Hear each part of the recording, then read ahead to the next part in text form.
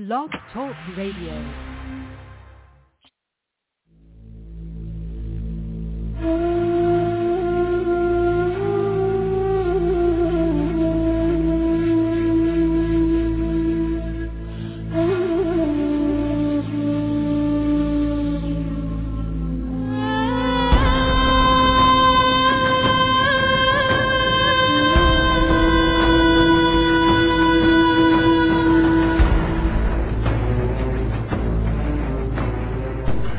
Planet X, Nibiru, megaquakes, nuclear war, martial law, New World Order, FEMA camps, guillotines, aliens, UFOs, fallen angels, Anunnaki.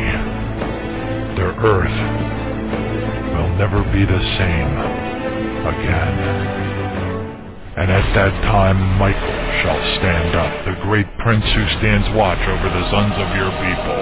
And there shall be a time of trouble, such as never was since there was a nation, even to that time. And at that time your people shall be delivered, everyone who is found written in the book. And many of those who sleep in the dust of the earth shall awake, some to everlasting life, and some to shame and everlasting contempt.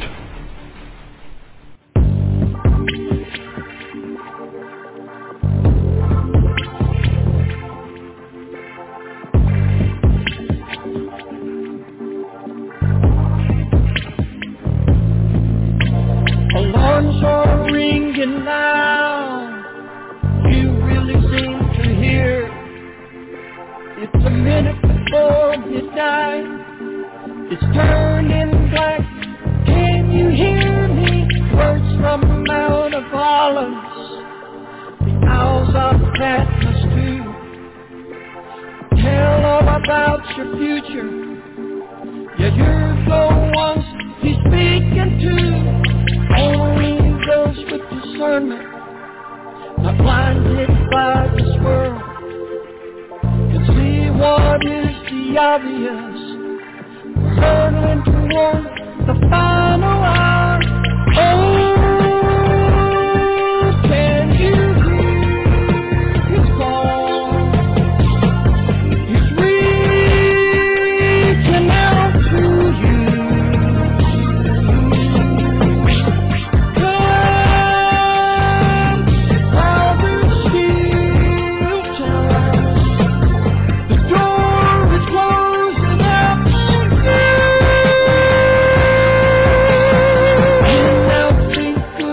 And say that evil is good. Every man does what he thinks is right. In his own eyes, ignore the truth. Leaders talk about nuclear war. It's now just to push away. Judgment is about to fall on man. Only the just will stand the day. Men led by evil spirits, they come from the other side. Lead men to their destructive end. It's all written in His holy word. Oh, can you hear His call? He's reaching out to you.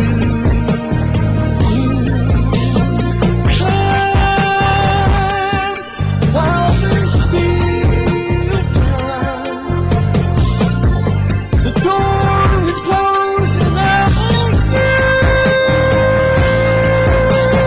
Time for man has run its course. 6,000 years have passed. Now judgment comes upon the lost. No time to waste. Run to the cross. Drunk old lies of this age. Feel too smart to believe. Trade their future for their lust. Blinded by sin, they call you to join them. Fall into the order that Satan has designed. Men getting ready to sell their soul for a chance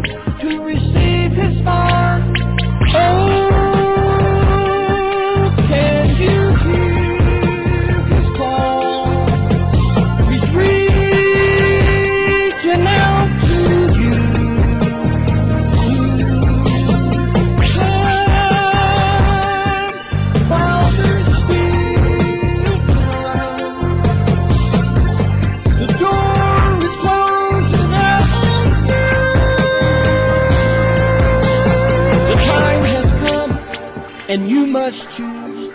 Will it be eternal life, or will you choose to lose your soul as you disappear into the midnight?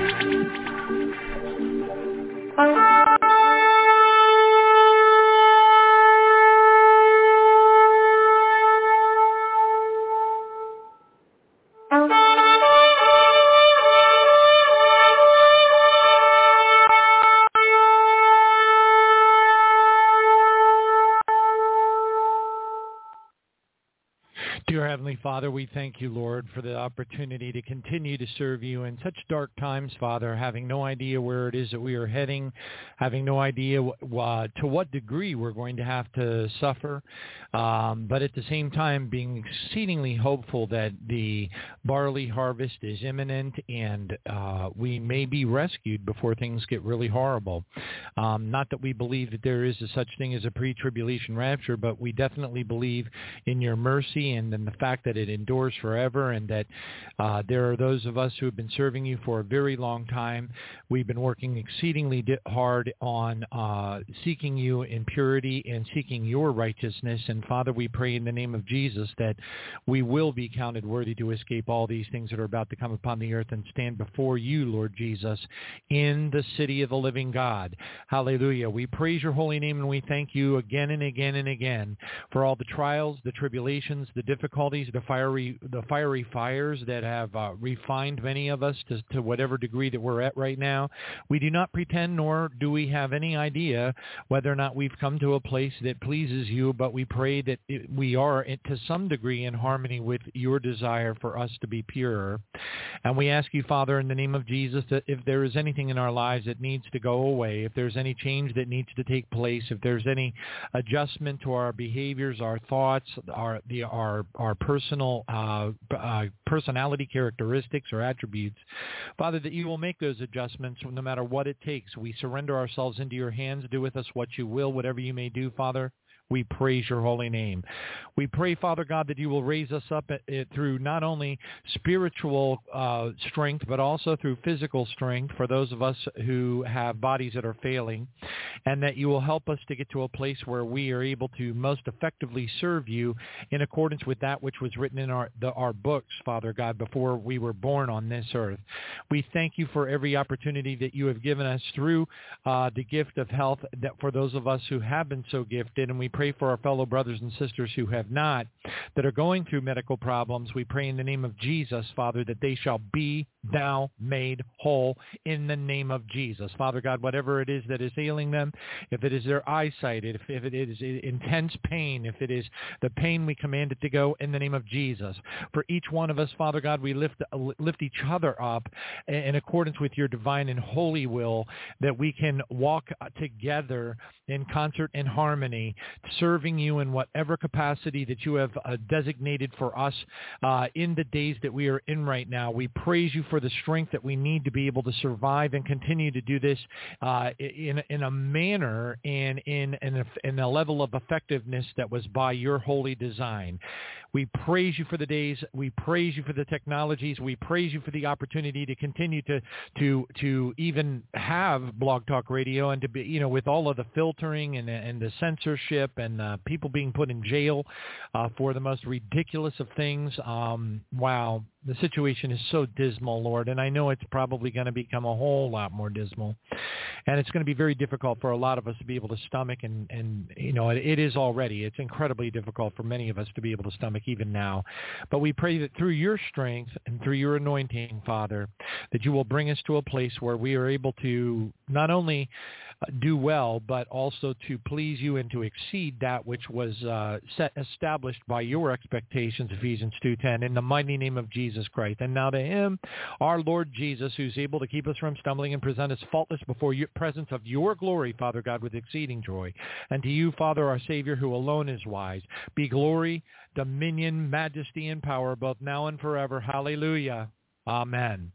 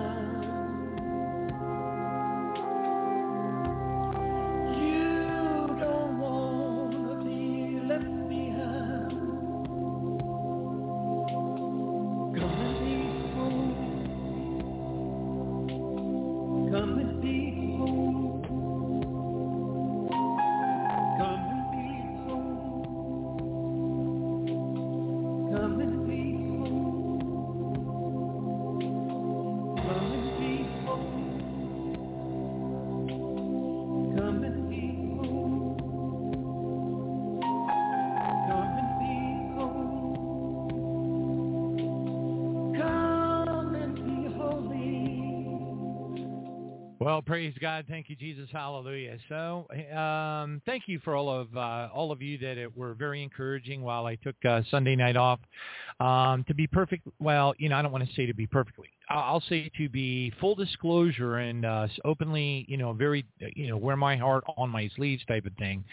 Quite honestly, all of this sick, cutting off of body parts of little children, drinking of and advertising the fact that they're drinking the blood of horrified children through adrenochrome.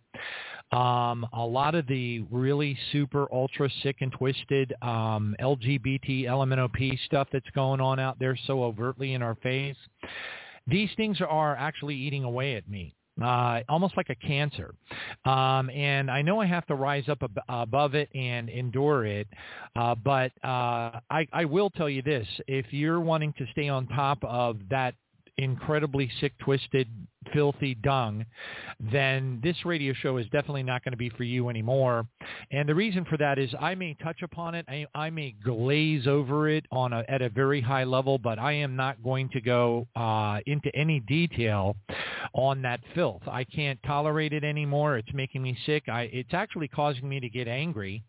And I know we're not really supposed to be angry. We're supposed to rise above that and recognize that we are citizens of heaven. And so what happens is, I find I get to my place in my walk where I'm ferreting out and unpacking, as I jokingly quip about my finely tuned Twitter feed. And what I don't tell people on this program is the things that I'm exposed to on that Twitter feed that I will not talk about. What I don't tell you, you don't know what you don't know. You don't know what I don't tell you. You don't know how much I see that I will not reference or mention during the program. And it's a lot. And it's really horrible. It's just so horrible that what happens is it'll bring me to a place where I really just can't even face it any longer. And so what happens is then mentally it kind of causes me to make I don't know what you want to call it, a sociological connection somehow to the things that I can't unsee. And it connects back to the radio show. And that's kind of a bad thing in a sense, because what happens is it affects me so negatively that I don't want to do the radio show. I don't want anything to do with the radio show. I don't want to even think about it. I just want to sever the cord, move to Panama, retire, and watch the United States sink into a pit of nuclear fire and be done with it. Hallelujah. But unfortunately, that at least at this moment in time, doesn't appear to be my fate. And so I'm going to continue to serve the Lord in whatever capacity I think he wants me to the best that I can. But I wanted to, kind of like share with the listening audience one of the things that drives me to the point where I need to take time off, and that is it. It's the stuff that I do not talk about. It's the stuff that I have seen with my own eyes. Okay, it's stuff that no one on earth should ever see. And I thought I had divorced myself and completely severed the umbilical cord from all of that darkness, like back in 2010. And I was done with it. I had my nervous breakdowns. I had studied everything that the darkness does, SRADID things, all that kind of stuff. To the detriment of my marriage and everything else under the sun. And many times, I'd be researching something, whatever that may be, that was of the darkness to try, because the Lord, I guess, had to bring me through. I know a lot more than I talk about. Let me just put it that way. I know a lot more about what is going on in the earth, a lot more about the sickness and the twisted darkness and Satan's tactics against us, and the things that happen in the darkness, the things that happen at the Nellis Air Force Base with the woodpecker crates. I understand a lot more than people know that I know, because I won't talk about it. I just simply will not talk about it. Now, once in a while, once in a blue moon, some of it will leak out a little bit when we have Robert Vandrius Mitchell on the program or something. I might make a off-the-cuff sort of sideswipe mention of something, and he'll go, "Oh, yes, I've seen that," and he'll start to expand upon it. But you'll also notice that I'll divert the conversation over to something else to just try to avoid going into the weeds on it, because I don't really want to be reminded, and I don't want to have to unsee, because I want this to sound new agey or anything, but it's a truth. It's an absolute true reality. And what happens is, like, whether you're reading a book, a magazine, a periodical, or watching a documentary or whatever, you know that you're not being shown every little detail. For example, if you watch a documentary on the Holocaust and some of the horrible things that happened in Treblinka and some of those other death camps, you don't see every little thing that happened. Okay, you only see little bits and pieces of it, but your mind will fill in blanks, and that will torment you. Okay, and it'll follow you around. And same thing happens when you're reading books and studying white papers and stuff. I won't go into the details of so many of the things that I have been exposed to, but let's just say that there was more than one time when at approximately 1:30 a.m. to 2 a.m. in the morning, which was a very common time for me to stop researching the stuff that I was researching, whereby I would get up from my desk and I would be traumatized. There's no other word for it, but that's a fact. That's what it was. It was absolute mental, emotional trauma. And I would get up and go to walk out of my room, and I couldn't make it really much more than maybe 2 steps past the doorway of my office, the Golden JIB Studios, and I would fall to the ground on my knees, and I would start to cry so hard it was heaving tears, to the point where I could not get up. I literally was incapacitated with heaving tears, because I was utterly unbelievable. Words can't describe the level of trauma that I had gone through just being exposed to what these entities will do to an individual, what they will do to a child. When I found out some of the details behind why the 5 police officers quit the New York police force after seeing the tape associated with Hillary Clinton and what they had done to that young lady in the Pizzagate thing underground, in their little underground evil satanic butcher young people and drink their blood places, when I had, that stuff brings back memories of trauma that are very, very difficult to have brought back to your recollection. These are things that you try very hard not to remember. These are things that you try very hard. Deep down inside, when you're looking at this, the 9-foot-tall Draco reptilian known as Hillary Clinton, when you look at that, that is what they do. Okay, when you look at these entities that are running the White House, when you look at the filth, the disgusting, filthy, seething, steaming dung that is running this country, there are times when it's all I can do to not fall to my knees and beseech God in fervent prayer to nuke this country into oblivion.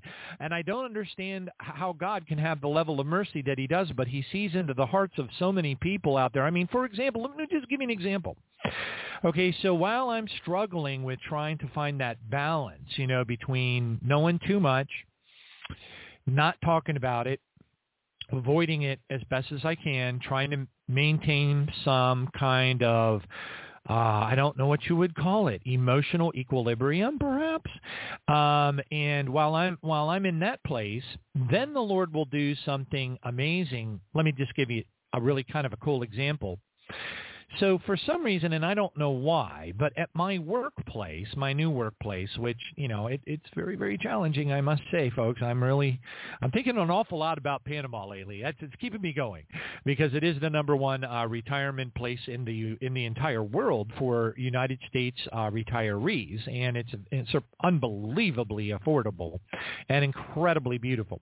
So I've kind of tucked that away in the back of my heart, thinking to myself, maybe I'll just sell everything, have the world's largest garage sale or whatever, and dump the house and just go down there with a couple of my puppy dogs and everything, and then do my radio show from down there. But I don't know. It gives me a little bit of hope. I don't know. None of us know what the Lord has in store for us. I mean, we may not even live throughout the night. I mean, the Lord could bring us home in the middle of our sleep even this evening yet.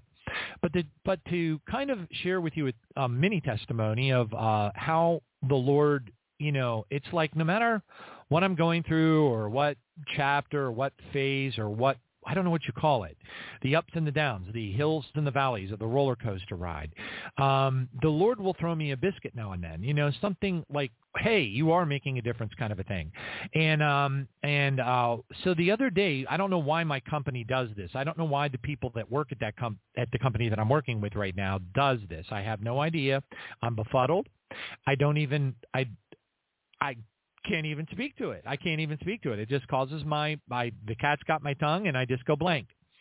But for some reason at my new company, people that I do not know, have never heard of before or whatever, will schedule these random 30-minute meetings, and all it'll say is, would like to talk with you about how we can better service our clients. And I'm thinking to myself, what?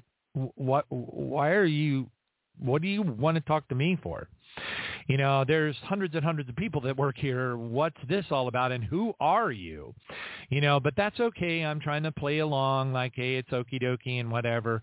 Well, anyway, I guess it was about 3 days ago, I got one of those from a person, a man, who did that he did just that and set up a 30-minute meeting to, I don't know, just, I guess, say hi or something. I don't get it.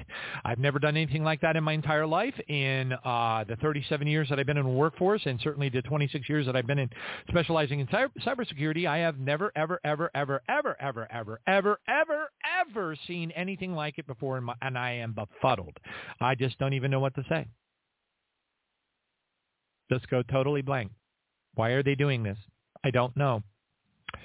But here's the interesting odd thing about it is that this one guy, so I went on the phone call and I said, hey, how you doing? I even came right out and I said to him, can you tell me why we're on this call?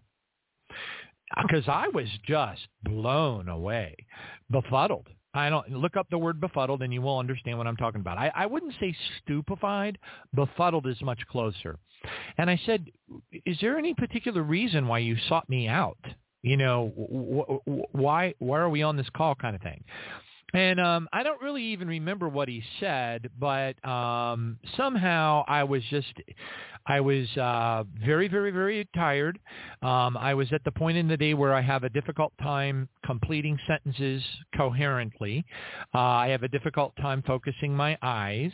Very, very burned out. And that's putting it lightly. And then, but anyway, for some reason, I guess I said to him, man, I'll tell you what, isn't the world messed up and weird right now?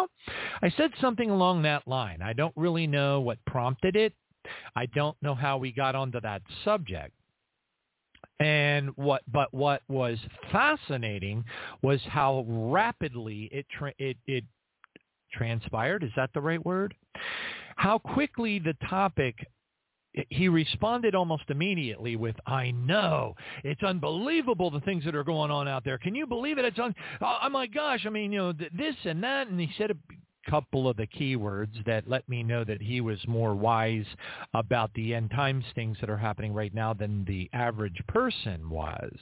And once I got that opening, then it was time, it was almost like a football game. In the last 2 minutes of football game, you're on the second yard line, and it's like the only thing standing between you and the championship is a quick hop, skip, and a jump. And anyway, it was like that, and I realized he was awake and aware. He was very, very much awake and aware to all the things that were going on and stuff. And I said to him, oh my gosh, you know what's going on. You're not clueless at all. And I said, that's really refreshing. And, he responded back, and we shared some things back and forth and everything. And he's like, well, what are you thinking about doing? I mean, how are you going to be able to handle these kinds of things? What this is terrible. The things that are coming our way, this is unbelievable. This is and I, excuse me. And I said to him, I'll tell you how I handle this. I'll tell you exactly how I handled it. And I reached back behind me. I grabbed a Bible off my shelf behind me, and I held my Bible up in front of the Zoom camera on my laptop. And I said, you see this Bible? This is how I handle it. This is how I handle it. And he said, I totally understand. He goes, you know what? You and I got to get together. We got to have a happy hour or something and talk about and share some notes about some of this stuff. And I said, all right, well, the first evening that I have any time at all open on my schedule is Thursday if you want to, hang out, have a glass of wine or whatever and share some notes. And he scheduled it. I mean, I was surprised. I didn't really think he was going to jump on it that fast, but he did. And now I have tomorrow night between 6 and 7, an hour long. If my hunch is correct, it will be far more than an hour. It will probably go on for 2 to 3 hours, and we'll end up sharing an awful lot. But I sent him a snapshot. I took a screenshot of that planetoid-looking spherical Death Star spaceship that I sent out via my email. Now, which segues interestingly into what I did want to touch upon this a little bit. Okay, now I did have one listener, Tracy, and God bless her. She's awesome, man. She always cheers me up, and she was kind of like tongue in cheek saying, I forget what day it was, maybe Monday night or something like that, and she was like, well, given this Death Star spaceship thing in the sky, maybe we should have an emergency broadcast. And then I jokingly said, because I was literally I couldn't complete sentences. I was so burned out. I don't know if I don't know what's wrong. I don't know if it's a health issue. I don't know if it's I don't know what's wrong with me. I do know I have a lot of pain in my right leg, and I'm working on that right now, probably from too much sitting and too much of a sedentary job over the years. At least that's what the YouTube, doctor-type people are saying. And I've also had some conversations with another believer, Justin, up in Tiny, Ontario, and he was saying, he's gone through it himself, which was a blessing because, when you don't know what something is, it's very worrisome. You get concerned, super worried. So he's given me kind of like a prescription of how I can overcome it. But I don't know. I don't know why, but for some reason I hit about 3 o'clock in the afternoon when most people are getting a little bit tired, and I'm exhausted. I mean, I can't barely focus my eyes. I can barely, it's so hard to keep doing my job after about 3:30 in the afternoon, which is fine. I'm going to try my very darndest to figure my way through it. I don't know what else to do, honestly. But anyway, it's funny though. I typically I'll do a radio show and it's like I get another. I know everybody always tells me that's the Holy Spirit, John. He's taking you over. That's why you got all this energy when you're doing the radio show. And I'm like, okay, fine. It's the Holy Spirit. I'm not one of those people. Even though I was brought up Pentecostal and received the baptism of the Holy Spirit and speaking in tongues and all that when I was at 9 years old, and I've had an unbelievable number of supernatural experiences happen to me over the years. I just am not one of those. I've been in too many churches where people were like, the Holy Spirit told me. The Holy Spirit told me. And I was like thinking to myself, well, if the Holy Spirit told you, then is he a dirty fibber? Because what you're trying to tell me is absolutely false. Oh, the Holy Spirit told me. And I'm like going, yeah, he did he? Okay. So, of course, that makes me do a double take on myself and be very, very careful about claiming that the Holy Spirit, I know supernaturally when something supernatural is happening to me. I know, I experience it. I see it happening. I see it in real time. And I know that it is impossible in the flesh for me to be experiencing whatever it is I'm experiencing. Okay, at that point, I surrender. I know it's God. I know it's the Lord. I know it is a supernatural miraculous experience, and I succumb to it and I surrender to it.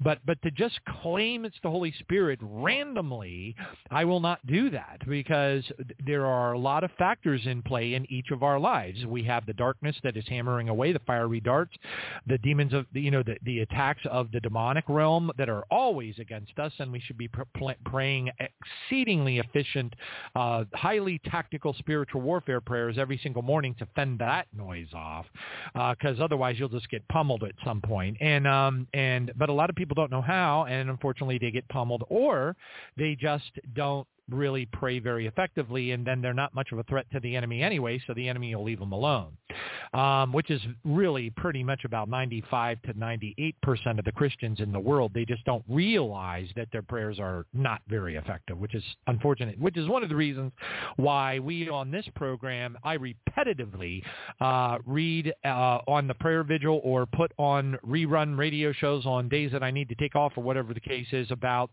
combat in the heavenly realm, how Satan stops our prayers. Because if we don't understand that, we're in trouble. We are literally, as Christians, we are in trouble trying to do what it is God wants us to do.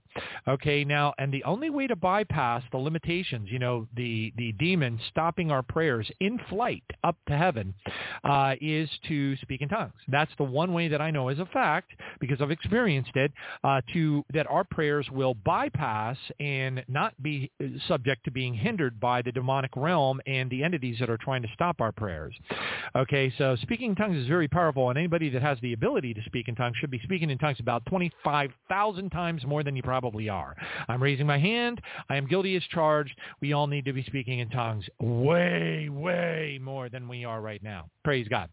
But anyway, what a blessing, to be utterly befuddled, have no idea why this guy is like, hey, man, I want to, just say hello and see how we can better serve our customers. And I'm thinking, who are you? And where did you come from? And who sent you? And then the next thing you know, I'm like, we're both going to have a glass of wine, on Thursday night, and just kind of share some notes, which is kind of excited. But I told him, I said, oh wait. I was, he was like, oh, I got to go right now, and I got another meeting or whatever.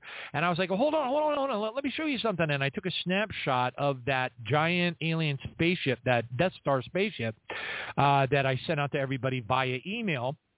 And I sent it over to him, and he goes, holy moly, and he clicked on the link and went out to the FAA weather station website, because that actually validates or gives it validity, okay, to some degree, because actually more than, in my opinion, far, far, far more than to some degree. And the reason I say that is because when you can click a link and you know that you're going to an FAA weather station site, and you're literally looking at this object in the sky through one of their cameras, you know that it's not photoshopped because you just went out to the link. You are physically looking through the camera. Okay, at that point, now you're going like, wait a minute, this isn't a Photoshop. Now, granted, I'm here to tell you, after doing this stuff for 12 years, I have met more debunkers in my entire life. It's that old saying, right? If I had a buck for every person who debunked everything because it was outside of their comfort zone, I would be living on a 40-foot wooden yacht off the coast of St. Martin. Hallelujah. But, and I know a lot of debunkers, and they are quick to the debunk. You show them a indisputable second sun in the sky, absolutely no chance in heaven and on earth and anywhere in the cosmos that could possibly be a sun dog. That cannot be a lens flare. It is beyond any shadow of a doubt a second sun. Now, is it really a sun? No, it's not. What it is it's one of the 5 to 7 planets that orbit around Nibiru, which is minus 270 degrees. And yes, it does have a burning red iron oxide tail and has like what looks like wings around it, just like that one guy, Arizona, who I've played on the radio show several times. It does, but that's because of the ionization that occurs when a brown dwarf, which is highly magnetic and heavily, the mass of these things is unbelievable. It's a fully collapsed brown dwarf, yellow dwarf star. Okay, and it's a very fascinating study if you decide or feel led to ever do some deep dive white paper research on what brown dwarfs really are. But when they're moving through the heliosphere, which is a charged particle atmosphere in space that surrounds any given sun, whether it be a yellow dwarf or one of many other types of stars, that there is always what's known as a heliosphere. And yes, the concept of neutrinos, which Charlie Frost talked about in the movie 2012, is a fact, okay? And anyway, so when a brown dwarf is moving through that heliosphere, it will charge.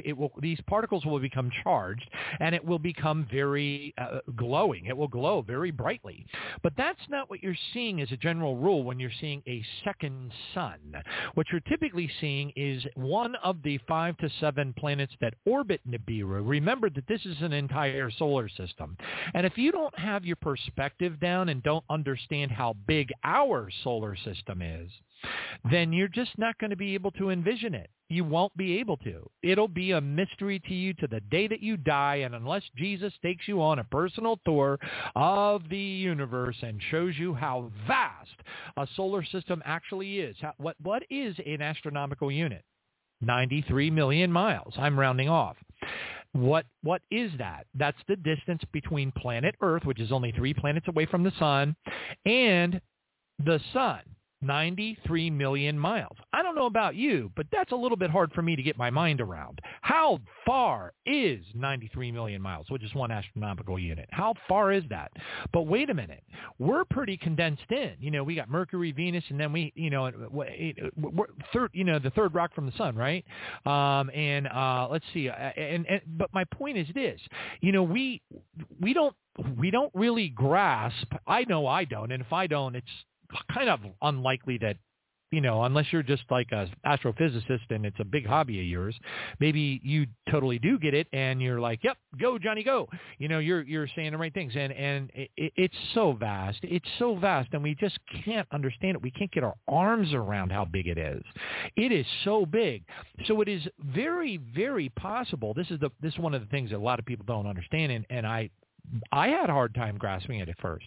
It's very, very easy for another solar system to just move directly through our solar system, and none of the planets colliding at all. At all. Not even close. Not even close to a single collision. Not even close. Because the distance between the planets is so vast that all 7 of those orbiting planets around Nibiru could just slide right into our solar system, pass right through it, and orbit right back around in the elliptical orbit that the binary star system made up of, the sun, the failed sun Nibiru, which is its most common name. Some refer to it as Planet X, and then there's Tyche, and then there's the Destroyer, which is what it's referred to in the book of Jeremiah. I think it's 4 verse 5 or 5 verse 4 or something like that. You'll see it referred to as the Destroyer of Nations. You'll see it in 2nd Esdras, verse 48. It's referred to as the horrible star. But anyway, not to get too sidetracked on that particular subject, but we are seeing an occurrence or a reoccurrence of much, much more signs in the sun and the moon and stars. We have not, as of today, we haven't seen. Those of us watching for the return of Jesus, those of us watching hopefully for and trying to be ready for the barley first fruits harvest, rescue mission, as I would like to refer to, a slippery escape, as the Hebrew says in the book of Daniel, chapter 12. The word delivered is actually in Hebrew, it means slippery escape, which of course connects back to the story of the escape pod, for those of you who remember that, and the strange key on my keychain called the first watch key. But anyway, when you connect all these things together, we are going through a period right now that is unlike, I recall, since about 2011 and 2012. Back in 2011 and 2012, there were so many second sun sightings, it was unbelievable. I was pulling down videos so fast, it was like 3-4 a day of people, and these were undeniable. It wasn't anything that you could look at and say, oh, well, that's this, or oh, well, that's that. There was no debunking anything. When a person can take a camera and pan all the way from the right and then pan the camera all the way across the horizon to the complete left side, to the opposite side of the horizon, from our sun all the way to the opposite side of the horizon, and right there it is, another sun. Okay, and what we're really seeing is not another yellow dwarf star. That's not what we're seeing. What we're seeing is the reflection of our sun very brightly against the surface of that particular planet. So when the planets are aligned just so, okay, then you will get a dynamic whereby one of those planets, one of those 7 planets, I mean, they say 5 to 7, it's probably 7. I don't know, but anyway, it's always stated as 5 to 7 orbiting planets around Nibiru, which is the failed sun in the center of that solar system, okay? But anyway, when our sun shines against it just right, let's say that it's that one of those planets is just slightly behind our sun, pointing directly Earth, and the brightness of our sun is reflecting off of that planet. It looks from here like a second sun. All right, now, which is really interesting because if you go and you watch, just for the fun of it, let's say you get bored over the weekend, you decide to go ahead and watch it, you can go watch the movie Deep Impact with Glover. I'm trying to think. Danny Glover, that's it, as the president, and you will see if you pay close enough attention. It's a quick scene. It'll easily blow past you. So if you're filling up your Kool-Aid from Belize or whatever, then you will miss it. You'll miss it. But I snapped a photograph of it because I needed to hold it in a still shot, because in that in the movie Deep Impact with Danny Glover as the president, and it's got that little kid and his girlfriend and stuff on the motorbike that go riding up the side of the mountain not to get hit by the tidal wave that's coming in from one of the meteors that splashed down, yada, yada, blah, blah, and all that kind of stuff.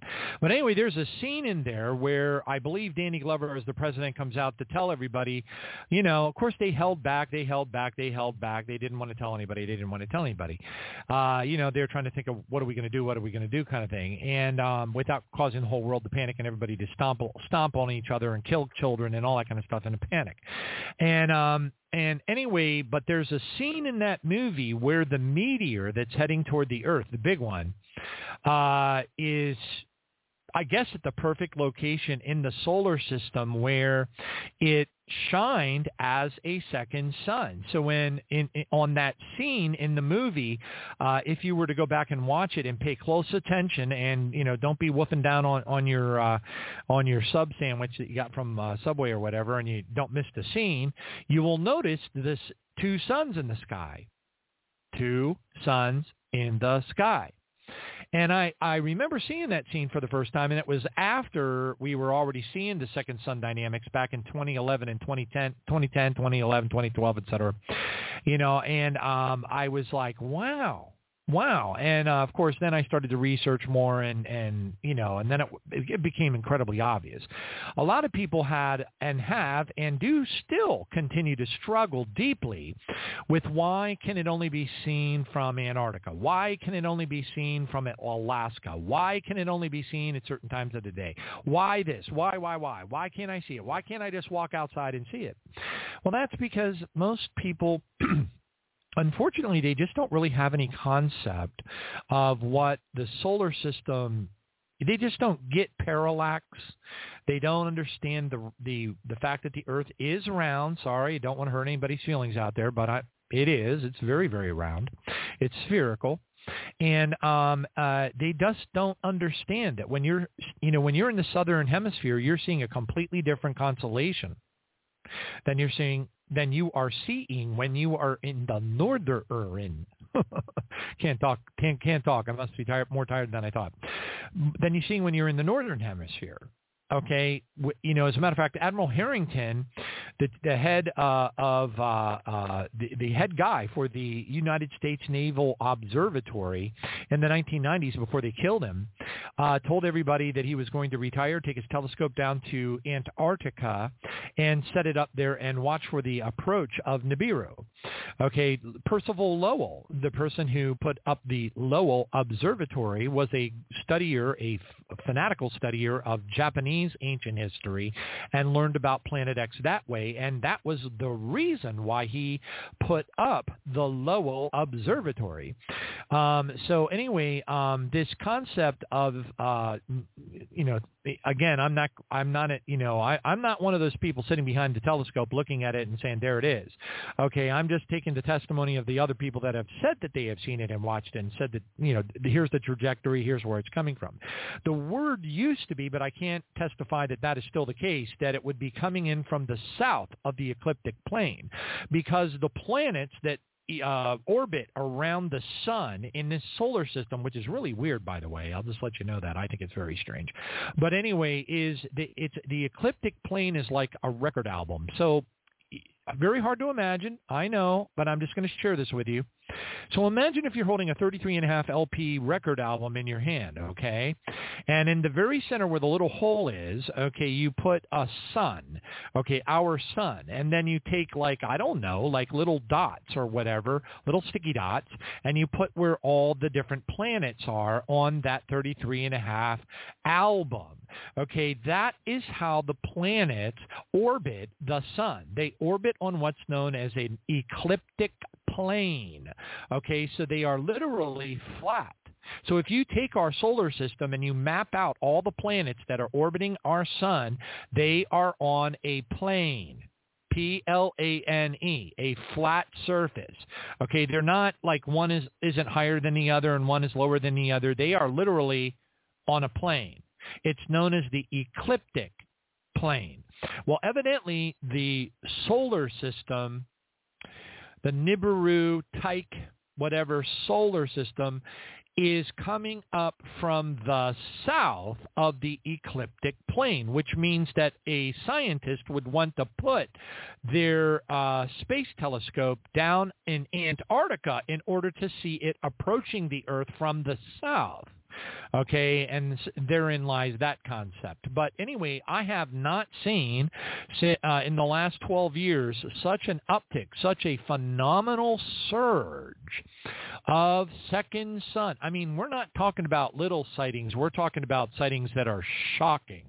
And they are vivid, very, very vivid. There's no like, oh, no, that's not a second sun. That's a sundog. No, this is big stuff. So anyway, in conjunction with this particular topic, that FAA weather camera,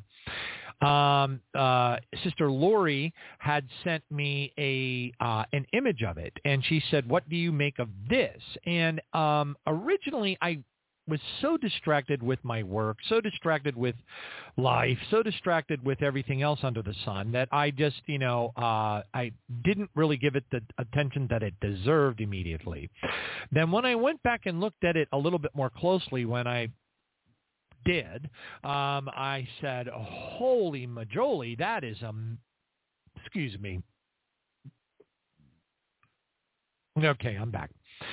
Okay, I was blown away. I looked at it and I thought to myself, that is not just, a planetary object. I looked at it very carefully, very, very, very carefully, and it appears to be assembled. It appears to be mechanical. It appears to have a seam, like an SEAM seam going around the middle of it, like it was like welded together. It appears to have rivets in it, potentially. I mean, it looks like it was built, okay? It doesn't look like a planet. It looks like it was assembled, like a spaceship.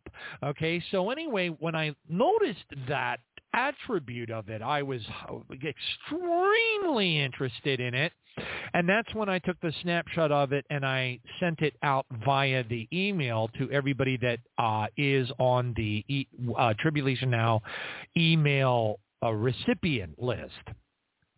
Now, I did naturally receive some communications from various people who, no matter how much I beg, no matter how much I plead, no matter how many tears are rolling down my eyes, okay, I'm exaggerating a little, but I cannot, hold on a second.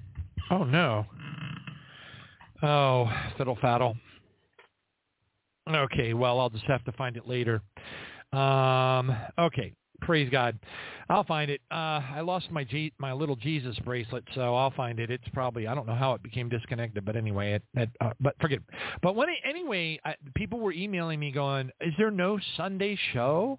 And I said, and then I would have to go out and fetch the link, for them to sign up for the emails. And then I don't even know if they even bother to sign up for the emails, but I wish that everybody would. It costs me a fortune.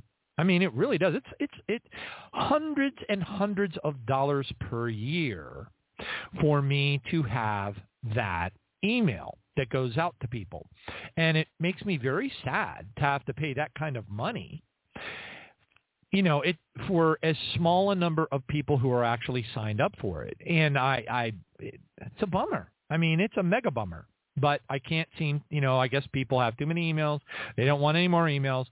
So they would rather just write me and miss out on being able to see giant spherical, Death Star motherships off, it appears to be in our right in our atmosphere, in the Earth's atmosphere.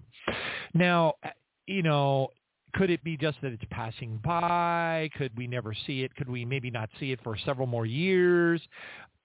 Yes, indeed. Yes, indeed. It is highly likely that we may never see this again, not for years. It may be, who knows, could this be the David Doetry copper, colored spherical mothership that supposedly will appear in the sky above the earth, so that every TV station in the entire world will be trained upon it? The same one that Pastor Augusto Perez was shown in his vision. Okay, is, the same one that caused Jesus to explain to Pastor Sori Park when he was in heaven that NASA will come on television and tell everybody on the earth that the aliens took the people, when in reality that's not going to be the case. It will be us getting flown out of here if it's what I think, two wings of a great eagle in Revelation chapter 12. Praise God. But anyway, could this actually be an early manifestation of that spherical Death Star copper mothership in this image that I sent out to everybody that's on the email list? Now, if you're someone who's saying, email list, what email list? Well, I'll tell you. And, maybe some will and maybe most won't. That's usually what happens. But I will just let you know that every single email that I send out for a radio show announcement has the link in it for signing up for the email list. Okay, there's nothing to it. You don't have to confirm it. You don't have to do any weird thing where you sign up with secret words and your mother's maiden name or nothing like that. You just put in your email, hit the button, and bam. There you go, and you're on the list. All right, you can go to tribulation-now.org, O-R-G, tribulation-now.org.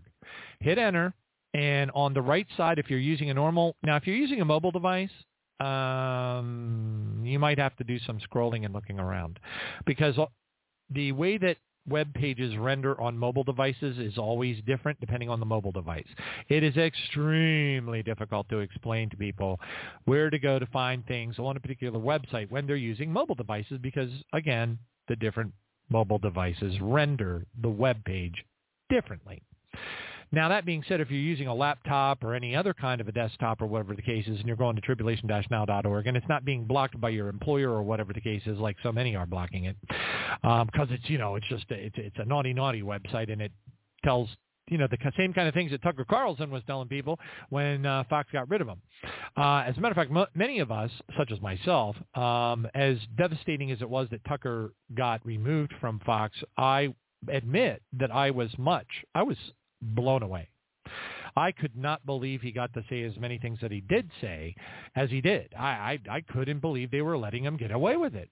But anyway, so if you go to tribulation-now.org, you will see, in theory, depending on your web browser, etc., you will see two red buttons on the right-hand side that say subscribe now, ! One says website email link, and one says radio show email list, the one on the bottom. you want to click on the one that says radio show email list, the one on the bottom, and then enter in your email there, and that will put you on the list. And then you will get notifications such as, I am so tired I cannot do a show tonight, or whatever the case is, or I'm going to play a rerun or a best of show, or, whatever. Okay, so, but anyway, at this point, if you have not seen this amazing orb sphere in the sky in Alaska, and let me see if I can tell you the name of the town.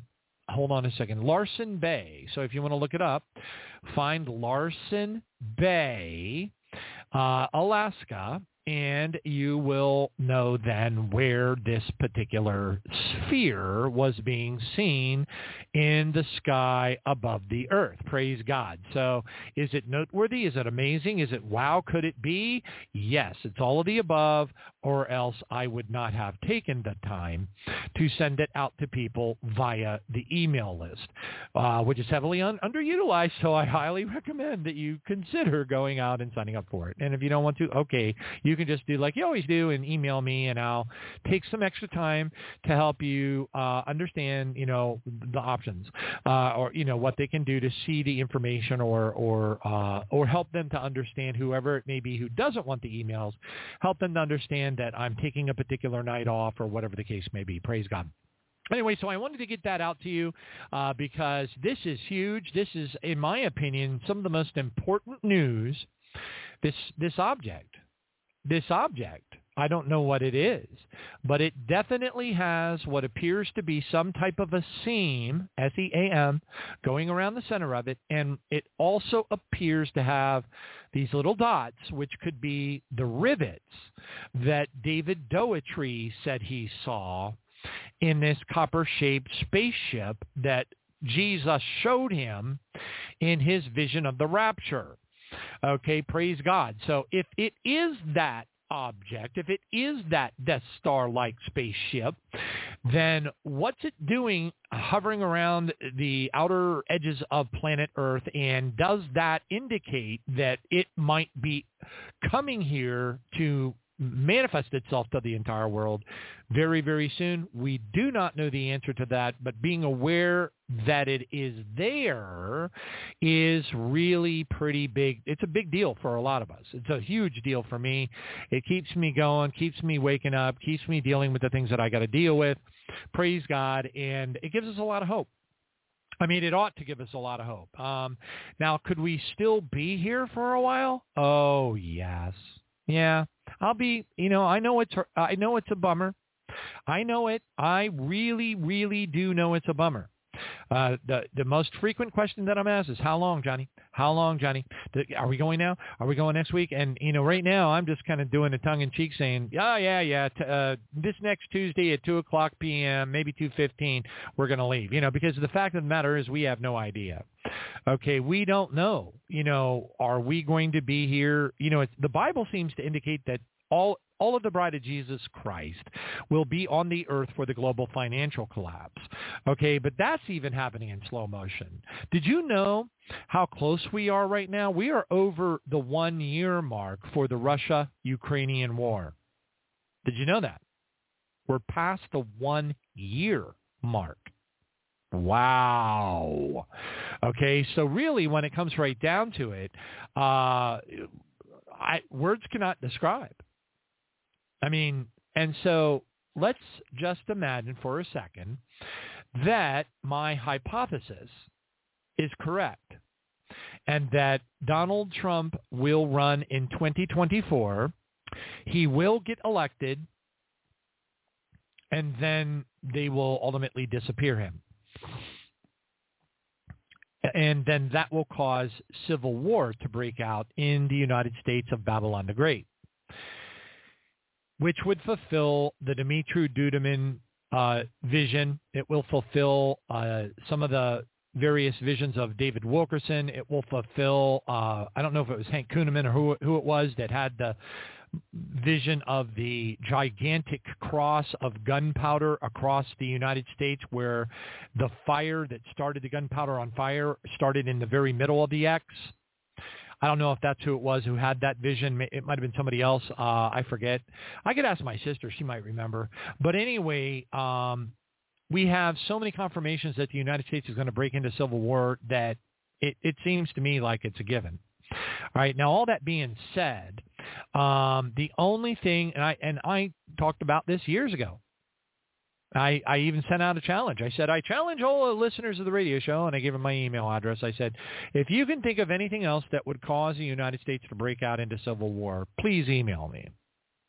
And there were a lot of guesses, but it appears at this stage in the game, or I hate to use that term game because there isn't nothing fun or gamey about any of this stuff. It's actually kind of hard to deal with. But all those things aside, when we look at the biblical end times timeline, that appears yet still to be what is the most likely reason why the United States would break into civil war. Okay, it's not as if the temperament of the people is not already there, because it certainly is. It certainly is. As a matter of fact, there's a rally of, there's all kinds of notifications going out over the internetosphere right now of people gathering by the untold numbers to go to Lisbon to interrupt the Bilderberg meeting where the elites will be getting together. And I'm thinking to myself, what do you expect that you're going to accomplish? Because the answer is nothing. They're not going to accomplish a thing. Okay, even if they had gone to, Davos 2023, they had men by the gazillions. I don't even know how many of them. They were everywhere with machine guns protecting these people. So, unless it's going to be another French Revolution, unless they're going to take the entire, population of France and throw it over into Lisbon, and have them just storm the building, and then what are they going to do? Because unless they get rid of them in one way or another, the problem isn't going to go away. Okay. So anyway, we do live in, interesting times. It is very, very difficult for those of us who have been hanging in there for more than a decade. In some cases, I know people that have been hanging in there for 2 decades, 2.5 decades. And I don't know how you describe it. It is a very, very difficult journey. It is a very, very difficult journey that is absolutely overflowing with disappointment, because we get excited about these giant, Death Star objects in the sky. But then tick-tock, tick-tock, tick-tock, tick. Do you know that we have let's think about it. April, May, June, July, August, September, October, November, December. Then we've got January, February, March, April, May, June, July, August, September, November. So that's 20. Yeah, we're talking about almost, aren't we? Isn't it about 2 years plus? 2 years plus 3 months, I think, before Donald Trump would even get inaugurated in 2025. So we're all saying, well, 2024, and it's April 2023, so it's really not just around the corner. But really, when you think about it, the amount of time that Obama, the Antichrist, and Biden have to slaughter what's left of any sign of civilization is remarkable. The amount of damage that the two of those entities, and they are beings from the bowels of Sheol that, just so far from the pits of Dante's Inferno, you cannot describe it without using some really colorful language. This is some sick, twisted, horrible stuff. Okay, and we're surrounded by it. It's in the cancer of the seeding darkness, the Draco-reptilian infestation of the reptilian overlords. It's so deep into our Congress. It's so deep into the Republican base. It's so deep into the Senate. It's so deep into that's why nothing is getting done. There is no, I hate to say this, but as far as, there's no hope. There's no hope. It is game over. Everybody's left the stadium. There isn't even a row of people sitting there talking about what we could do if this happened or that happened or this happened or that happened, because there isn't anything. Donald Trump is not going to save the day. Nothing's going to change anything. It is what it is. Okay, that's just how it is. It is. It really is. There isn't any turning of any of this stuff around. It's not going to turn around. Period. And you know what? If it does turn around, I will happily hang up my microphone forever, and I will move to Panama. Panama. Hallelujah. Sell the whole daggone thing, take me and my doggies and go down there and get myself a little monkey and some grapes and maybe a banana tree in the back, and I'll hang out there until whenever. Praise Jesus. But I got to get out of this place. The United States is just too sick and twisted. I mean, at the point, oh, my gosh, how can anybody tolerate this place? How can anybody stand to be here? I mean, at least up in Canada, you can go out into the forest and get away from, any sign of civilization. But if you're like me and whatever, I mean, it's disgusting. And, I think what I'm going to start to do is I'm just going to leave it up to Mary Lee and Sister Vera to send me the news that they can send me. But I don't think I'm going to spend very much time on Twitter anymore, because I can't handle the sickness. I'll just leave it at that. I'm just going to leave the word sickness. I cannot handle seeing with my eyes the filth. And I mean, folks, it is filth. Really bad filth. The kind of filth that you will beg God to remove from your memory. Filth. Extremely bad filth. All right, praise God, thank you, Jesus. And it's funny, it didn't start out like that at first. When I was getting all the information about the CBDCs, FedNow, the 50-minute cities, the master plan, goodness gracious sakes alive, my eyesight is going. Graphene oxide nanoparticles that are inside all these shots that they're trying to, now they want to put it in our food supply and everything else under the sun. And they're not stopping any of these things. See, that's another thing. It's crucially important for us to realize is while we are being distracted by the shiny objects, Tucker Carlson getting fired, all this other stuff. That's like right now, if you go on Twitter, it's endless. One post after another. Tucker Carlson, Tucker Carlson, Tucker Carlson, Tucker Carlson, Tucker Carlson, Tucker Carlson, Tucker Carlson, Tucker Carlson, Tucker Carlson, Tucker Carlson, Tucker Carlson, Tucker Carlson, Tucker Carlson, Tucker Carlson. I mean, there are at least 100 different theories on what's going on with Tucker Carlson. I know I have insider information. I'm a friend of one of his best friends, and I know exactly what happened. And I'm like, whatever. I say it's a miracle that he was on as long as he was on, and that's it. Now, was I bummed when I heard that Tucker Carlson was fired? Yes, very much so. Because to me, and Dan Bongino was taken off, of course, but to me, it was like the last bastion of mainstream media actually warning the people of the world, warning them about what all the stuff he was all the stuff that we talk about on this program, almost all. He never talked about reptilian overlords, but he mentioned them. He had graphics behind him multiple times with podiums and reptilian beings standing at the podiums. I don't know how many people noticed that, but I noticed it an awful lot. I think he knows way more than he. So who knows where he's going to end up? I don't know. Or maybe he just says the heck with it. I mean, he certainly has enough money to retire right now if he wants to.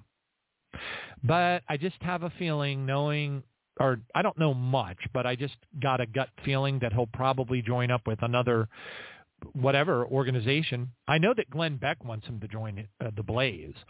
So I don't know. I have no idea what's going to happen. None of us do. There's lots of speculation out there, but I think it was really beneficial, praise Jesus, that he was a part of Fox News, because there are just gazillions of people out there that will watch Fox, but they'll never turn on the Blaze.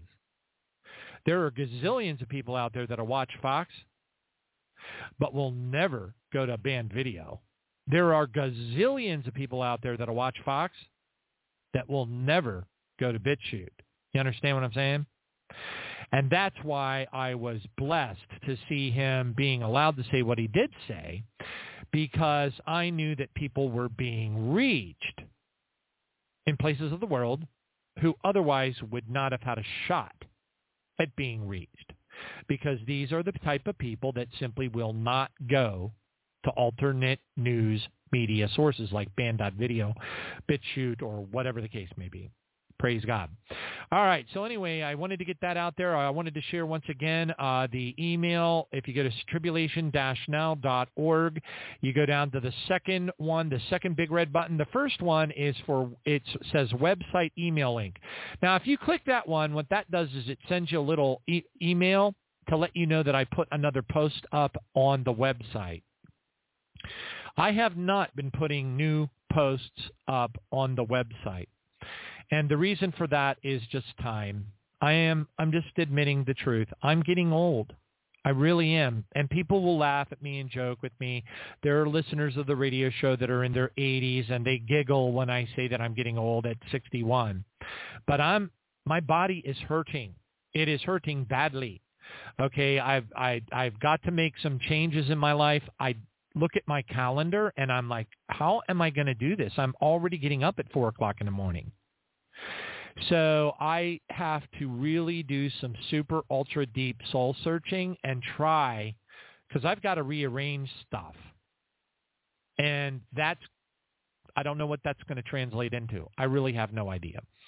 So I'm going to leave it at that. But I just haven't had the time. It takes a lot of time, not to mention that there are some things that are broken on the website that I have to fix, and I have to do it all by myself. And it takes hours and hours and hours on top of everything else that I have to do. So something has to give. You know what I mean? I'm just one person. Okay, yes, Sister Nancy does help me out with guests, when we do bring guests on and everything. Praise the Lord, and thank you, Jesus, for that. Yes, Vera sends me some news, emails, some. Mary Lee sends me gazillions. Praise God for her help and Vera's help. And but it is what it is. It is what it is. And I'm one person. I'm working, 10, 11 hours a day. And, and it is what it is, folks. It is what it is. And it's a miracle. It's a miracle that for 12 years I've been able to continue to do this. It's a miracle. It's a real, honest, bona fide, goodness gracious, sakes alive, down from Jesus, out from heaven miracle that I've been able to continue to do what I'm doing right now. It's difficult, but most people don't realize that 3 3-hour radio shows actually translates into, 4.5 to 5 hour segments, because I have to do prep. Okay, I got to put together the show notes and everything else and all that. Plus, I have to minister to people. There are people that communicate with me that need assistance. And I can't let that slip either. I have to help people when they ask for help. I'm not going to get into all the details of how that can be manifested, but sometimes people are in a panic. Sometimes they're under attack, heavy demonic attack. And I have to, it's 4:30 a.m. in the morning, and I'm dropping everything and making a phone call to somebody in another state, using spiritual warfare tactics and cleaning house. Okay, so, that's all comes with, it's all part of the territory. It's all part of just doing the service to God for the Lord. Praise Jesus. But yes, I'm just one guy fighting my way through all of this stuff. I'm not looking for sympathy. I'm just explaining in advance why you, as the listeners of this radio show, will absolutely see times where I will say, I'm taking tonight off. I need time. It was a blessing. I did not connect to Twitter one time over the weekend. I did not connect to Twitter anytime on Sunday. I did not connect to Twitter anytime on Monday. I did not connect to any of that stuff because I needed to cut it. I needed to heal. Praise God. All right. And now I think I have a strategy moving forward, but the strategy is unproven, so we'll just have to see how it goes. All right. Praise God. It's 15 minutes after 8. We're going to be bringing on Loren here in a second. I am going to cut Loren a break tonight, and we are going to run all the way to 10 o'clock Eastern time, even though that's going to be very, very hard on me, but that's okay. Praise the Lord. It's part of my suffering and, whatever. But anyway, I want to go ahead and play this, maybe not the whole thing, but a portion of this redacted program because it's touching upon a very, very, very important subject, but not until we give the kids a treat. Kids? All right. Kids. Why won't peanut butter, and isn't peanut butter really expensive nowadays, kids? I know. Your moms and dads make you say like triple prayers and everything when you get your peanut butter and jelly sandwich now. Huh? Yeah. I know. Why won't peanut butter tell you a secret? Because he's afraid that you'll spread it. Spreading peanut butter? Come on. All right. I'll take it. Praise Jesus. Kids, what did the grape say when it got crushed? Nothing. It just let out a little wine. A little wine. Come on, kids. You're okay. All right. I thought maybe I was going to get spanked on that one, but I didn't. So, kids, what if I don't know what apocalypse means? The end of the world? Right, kids? What? Come on. Oh. It's not the end of the world if I don't know what apocalypse means. Anyway, praise God. Thank you, Jesus. Hallelujah. Let's take a listen to this redacted segment and see. This is important. This is important. But the question is, how important? We don't know. But let's listen. Here we go. Oh, I forgot to flip the switch. The dreaded switch. A major NATO operations center in Ukraine. 300 people killed, along with dozens of high-ranking NATO officials, Ukrainian officials at the top levels. Was that story kept from you? Was it redacted? You weren't allowed to know about this story. We're going to show you the evidence in a moment, as well as why it's being kept silent from you. It'll all start to make sense. All of these pieces with these leaked Pentagon documents and all of these statements recently from Lloyd Austin and others and European leaders who are flying to China saying, we're not really interested in talking with the United States anymore about this. Can you broker peace, please? All of these pieces seem to be pointing to a similar answer in this, and there's a reason for all of this. But first, some context on this story. So March 2nd, let's rewind the clock, a little over a month ago, U.S. and NATO launched a terror attack inside of Russia. I'm not sure if you remember this, using Ukrainian soldiers. Now, remember, I say everything that is carried out in Ukraine is because of NATO and the United States. It's not Ukraine. It's a proxy war. We're directing everything. Everything that happens, we are directing the traffic. They crossed the border into Mother Russia, into the Bryansk region, and they carried out terrorist attacks in a couple of village areas. There's a lot of gunfire. Reports initially were like, wow, there's like 50 Ukrainians. Turns out, no, it wasn't that many. It ended up being a lot less than that. But nevertheless, people were killed.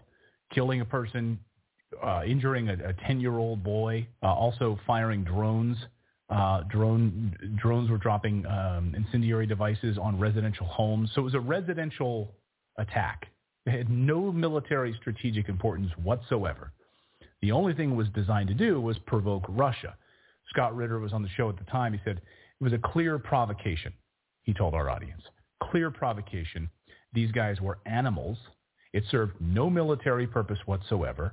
It was a terrorist attack. Again, against a 10-year-old boy, civilians. That's what this was. The whole goal was to provoke Russia. And then Putin declared it a terrorist attack. Russia declared it a terrorist attack, said, game over, we will respond. And then he made it in a devastating way, a devastating response to this attack. A few days later, on March 8th and 9th, Putin responded, launching for the very first time hypersonic missiles, 6 of them to be exact. These are the Kinzhal missiles, known as the daggers. President Biden described them as, quote, a consequent weapon that is almost impossible to stop. Ukraine admits they have nothing that can stop these Russian hypersonic missiles. Nothing. In fact, the United States even test launched their own hypersonic missile a month ago, and it failed off Hawaii. disaster. So Scott Ritter was on our show that day to talk about this attack and how devastating these Kinzhal attacks were. Watch. The Russians are coming in with very innovative tactics designed to force the Ukrainians to activate their radars so that the radars can be identified and destroyed, force the Ukrainians to fire their specific missiles, especially from high-value resources like the IRIS-T or the NASAMS. Now the Patriot system is in Ukraine, allegedly. And then for the Russians then to target these and to denigrate, to degrade, to neutralize the Ukrainian air defense so that they can impose their will on this space. And last night we saw the Russians begin to impose their will. They struck repeatedly. They struck targets of high value, and they started using in large numbers the Kinzhal missile. Before, the Kinzhal was a one-of. They fire one here, one there, because it's a very expensive missile, and the Russians didn't have a lot of them. But the Russians have been producing Kinzhals. They're running triple shifts at the facilities to produce these things. And I think we're seeing these missiles starting to come out in quantities so that the Russians can integrate them. And the important thing about the Kinzhal is no matter what NATO and Ukrainians do, you can't shoot it down. The missile cannot be shot down. So it can be used, for instance, to strike any target at once. And now notice there are 81 launches. 6 were Kinzhal. So the Kinzhal is still a small portion of the overall, less than 10% of the overall strike force. But the targets it hits are guaranteed to be destroyed. So it can hit command and control targets. It can hit critical energy infrastructure that might otherwise be protected with air defense resources that would negate, a Caliber attack or a Shahed 136 attack or an Iskander attack. Well, you can't negate the Kinzhal. It hits, it destroys, that's it. It can also start taking out high-value air defense systems themselves. If you can identify a German IRIS-T or an American Patriot system or a NASAM system, take it out with the Kinzhal. Bam, that's worth the expenditure. And I think you're going to see General Surovikin continue to shape this battle, lure the Ukrainians into activating radars to be destroyed, firing systems to be identified, and bringing to bear the hypersonic Kinzhal when needed to eliminate high-value targets. This is the beginning of the air campaign, which is designed to collapse Ukraine as a modern nation state, and in doing so, collapse political support for the Zelensky government. So what we didn't know at the time was what specific targets were struck. And Russia then, here's the payload. You can see it in the graphic here what this looks like. Then Russia finally admitted to destroying NATO's deep underground command bunker in Kiev a few days after these attacks. They admitted to this. But what was in this command bunker? NATO was quiet about it. The United States has been absolutely silent about this Western bunker near the capital of Ukraine that was totally destroyed. Have you heard about it? Has CNN covered it? Has Fox News covered it? Has any major media outlet covered it? Has the BBC covered it? Where has this story been? Who was killed there? Has Ukraine talked about it? No, but that very day, you can piece the evidence together and see interviews with Zelensky that afternoon where he looks like he was a beaten dog, like he just literally had his stomach punched and was slapped in the head because something big had just happened. And arguably, he was supposed to have been there during that time when this bunker busting bomb unfolded. So what exactly happened? Well, reports started to trickle out from sources that I trust and independent media sources that one of these 6 Kinzhal missiles struck a secret bunker in western Ukraine near the capital. It was devastating. And then again, I said, Zelensky shows up on TV, looks like a beaten down dog because he just lost hundreds of his top leadership members, hundreds of them. Russia struck a bunker that was 400 feet below ground. All right, I'm going to stop it at that point because this goes on for a long time. But I wanted you to hear the 400 feet below ground. And you might say, well, how? That's a long way down. Well, evidently, because of the extreme speed of the hypersonic missiles, and it's pointy like an arrow. It's a very sharp-tipped, pointy, and the thing is moving at just phenomenal rates of speed. And so what happens is when that thing comes, from whatever altitude it flies at, which I suspect is probably 30,000, 35,000, 40,000 feet up, and then it points down toward the target or the ground where it's going to hit, it will literally go through the earth and down several hundred feet underground before the thing explodes. So it was literally able to burrow through the earth, down into the underground bunker, and explode right at the underground bunker, killing all of the generals and military leadership that were inside that underground bunker, who, of course, naturally would have thought that they were untouchable because they were several hundred feet underground in a fortified military bunker. Okay, so what a humongous blow and surprise it must have been for this to have happened. And what does it translate into? Well, the reality is we just don't know. Does it mean anything, really? Are they going to replace quickly? In a war footing, what happens is, like in my last job, I was promoted 2 times very rapidly within 1 year, but there were gazillions of people quitting. Okay, so in a war footing, when people are dropping over, the promotions, war promotions are fast. They're rapid, and you can move up the ranks really quick. So are they going to put other people in from NATO, other leaders in? Are there people getting promoted to generals that were just, moments ago they were only, lieutenant colonels or whatever? Yes, probably so. What does it mean in the grand scheme of the Russian-Ukrainian conflict? Well, we don't know. Does it mean anything? Maybe not.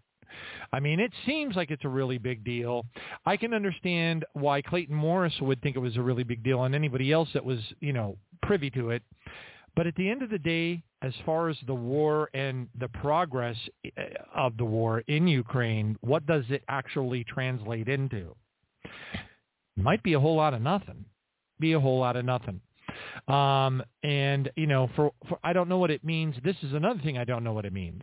I know what people say it means, and that is the complete annihilation of Bakhmut. Once that's completed, it's not 100% yet. Sort of like Mariupol, it took them a long time to get all of the troops out of the area that they were hiding out underneath the steelworks plant. It's the same kind of a dynamic where there's still holdouts in parts of Bakhmut, and that's taken forever. But supposedly, once the Russian Federation takes over for complete and in totality, it has to be total. Can't be partial. Has to be total. And once Bakhmut is completely operated by the Russian Federation, at that point they have a pivot.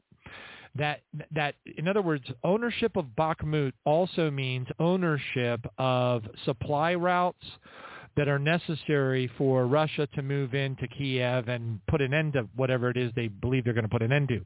What I wonder is, what does Obama, the Antichrist, have up his sleeve as far as maintaining the conflict? I mean, they've come so far. Why would the Antichrist stop provoking the conflict? Why wouldn't he have a plan B, a plan C, a plan Z, a plan Q, a plan R? I would think that if they've come this far, which they have, that they would not allow Russia to stop. That they would have more false flags, more things. Maybe it's the nuclear attack on Chicago, okay, that we have played on this program. Maybe they set off a ground-based nuclear weapon in the city of Chicago and blame Russia on it.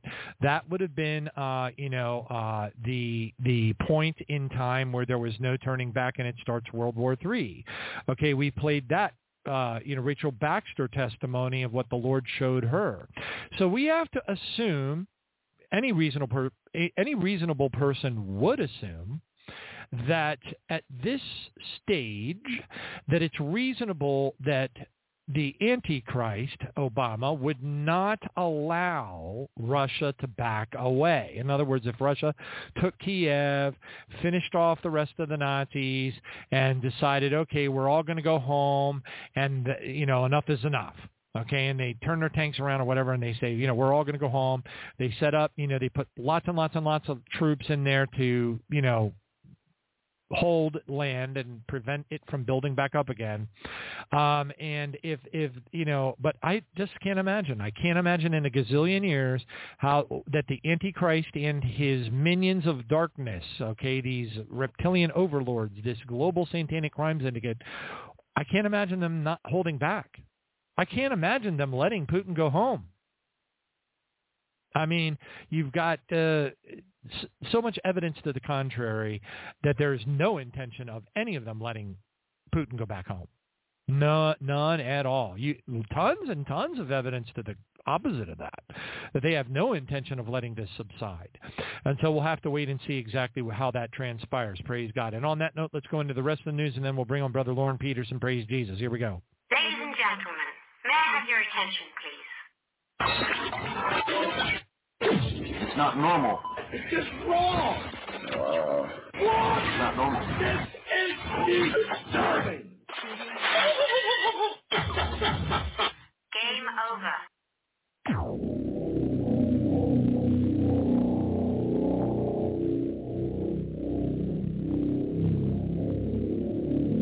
Praise God. Well, anyway, so Laura Loomer on Twitter had made a comment. She's really well known in politics and the news media. But anyway, she says, and I'm just going to read what she posted. She said, there's definitely going to be a worldwide outbreak of Ebola or Marburg within the next 18 months, is her prediction.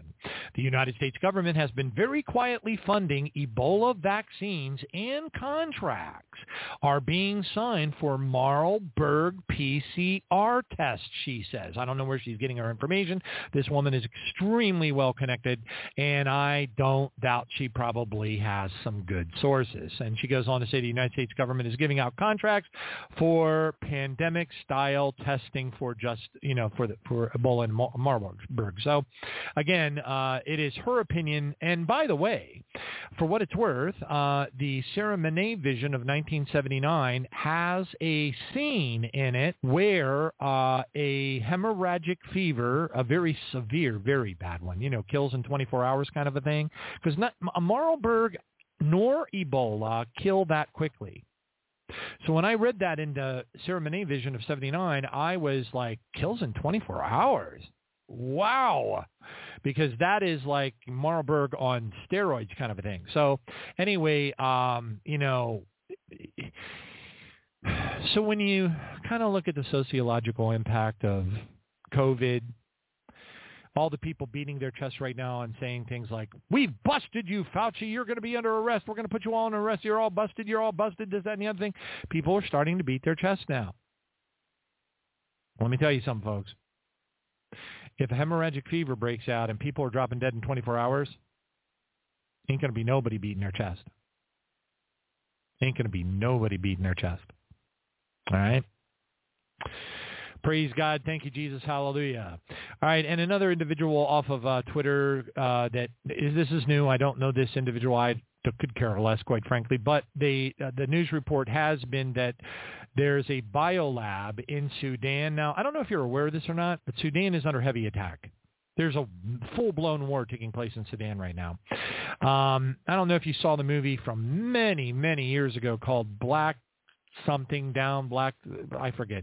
But anyway, Sudan is a very dangerous place, and supposedly they have bombed a level 4 biohazard lab that is located in the Sudan, and there are many out there right now. This one individual, Christopher Miller, and also supposedly the AFP, which is the France AP Newswire, they're speculating that something, pretty bad might be a result of this particular bombing. So we'll have to wait and see if that happens. We do not know.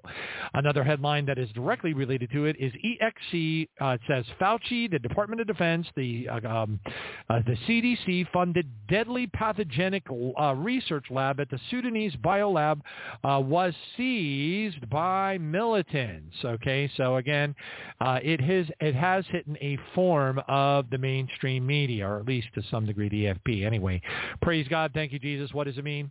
We don't know. We're going to have to stay tuned. Could that be what triggers the release of Marburg, or a version of it that kills in 24 hours? We don't know. All right, praise God, thank you, Jesus. So anyway, on that note, let's continue forward. All right, United States nuclear submarine to dock in South Korea. Now, let's see. It says a U.S. nuclear submarine is to visit South Korea with leaders set to announce a reinforced nuclear shield for the Asian country, Biden officials say. The move comes amidst aggressive nuclear posturing by the North. A United States nuclear submarine will soon visit South Korea for the first time since the 1980s. Senior United States officials said on Wednesday. The announcement comes, I'm trying to read through this a little bit faster. Nuclear missile test. States has not taken this measure. Biden and Yoon, yada, yada, blah, blah. However, officials stress that no nuclear weapons were deployed to South Korea. That's what I thought. Okay, see, the very, very, very common mistake, I'm ex-Navy, okay, so these are things that I know a lot about. I've literally lived it. I've experienced it. Been there, done that, been on a nuclear, I was for, how many years, on a guided missile cruiser that carried nuclear missiles. Okay, you can't get any closer to them than that. And so anyway, the number one mistake that media people make is they see the word nuclear side by side with the word submarine, and they assume that that submarine has nuclear missiles on it and can fire nuclear missiles into the neighboring countries No.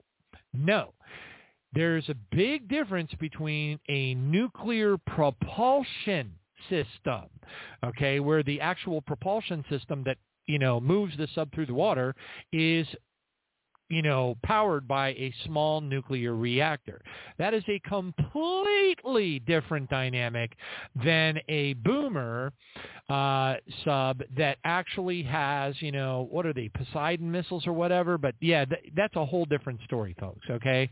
So I was looking in this article for a sign that indicated that the submarine itself had nuclear missiles on it, and it indicates here in this particular write-up that it's just a nuclear propulsion system, so not really a nuclear threat to the neighboring country. Praise God. Next one up. Okay, according to Breitbart News, Biden and his puppet masters, that would be Obama, by the way, plan to control your bank accounts. So once again, we're reflecting back over to the CBDC dynamic. It even says in here, is President Joe Biden really running America? Ever since he's taken office, everyone has been wondering who's really pulling the strings. Is it Barack Obama, George Soros, Bill Gates, and blah, blah, blah. But that's the kind of thing that you would expect to come from Breitbart. And we already know who it is. We know it's the Antichrist, and we know that he has every intention to continue to pull those strings. And, yeah, my goodness, can you imagine the damage they can do? We got to go all the way, or we got to finish the year 2023, then we got to go all the way to November until the election, and then we got to go like 4 more months or whatever, 3 more months all the way to January 6th of 2025. Can you imagine the damage they can do in that amount of time? Look at what they've done so far on such short notice. Wow. Next one up. EU, European Union countries sinking in debt, according to Bloomberg. Poland, Romania, Hungary are now amongst the largest emerging market borrowers, the outlet says. All right, so praise God. Thank you, Jesus. Yes, the Western economies are sinking kind of like a nuclear propulsion submarine that has no ballast tanks working. All right, praise God. Thank you, Jesus. Next one up. From Russia Today, we have a report that says the United States warns of an economic catastrophe. Default on the nation's debt would be a disaster, according to Janet Yellen. And it says a failure of the United States to raise its debt ceiling would lead to an economic and financial crisis in the country. Treasury Secretary Janet Yellen has cautioned, boy, talk about a puppet, a little old lady with white hair who probably can barely get dressed in the morning. It's just another puppet. We're just dealing with puppets everywhere. It's just unbelievable, but whatever. It's like, we just have to choke it up. We got to hang in there. It could be a while, folks. Hang in there. Praise God. Thank you, Jesus. Hallelujah. Wonderful. This is a wonderful and anointed period of time for each one of us to grow closer and more intimate in our prayer time and praise time with our King. Praise Jesus. Next one up. Jerusalem Post reports senior Iranian Ayatollah Abbas Ali Soleimani was assassinated, according to this report. So is that going to stir things up even worse than they are already over in the Middle East? Nobody knows. Next one up. Iraqi news reports that China pushes the largest ever expansion of its nuclear arsenal, evidently the largest ever, for real. So they have a stockpile of over 350 nuclear warheads, and now they are ramping up production to an untold number. We don't know what that number is, but they are saying it's big. All right, praise God. And, of course, another headline here saying the last truth teller on mainstream media, Tucker Carlson, is unceremoniously fired from Fox as the word got out that he was planning to expose the truth about the network, etc. Now, again, this particular article is making yet one of who knows how many millions of guesses there are. If you go out and you look at all of the articles about Tucker Carlson, I would submit to you if you use DuckDuckGo, although DuckDuckGo, I will warn you, has been infiltrated. Go.com has been infiltrated. Okay? I'm not sure who was, but one of the evil empire media, Alphabet or somebody, bought them out or invested something. I don't know. Anyway, they're infiltrated, so bye-bye.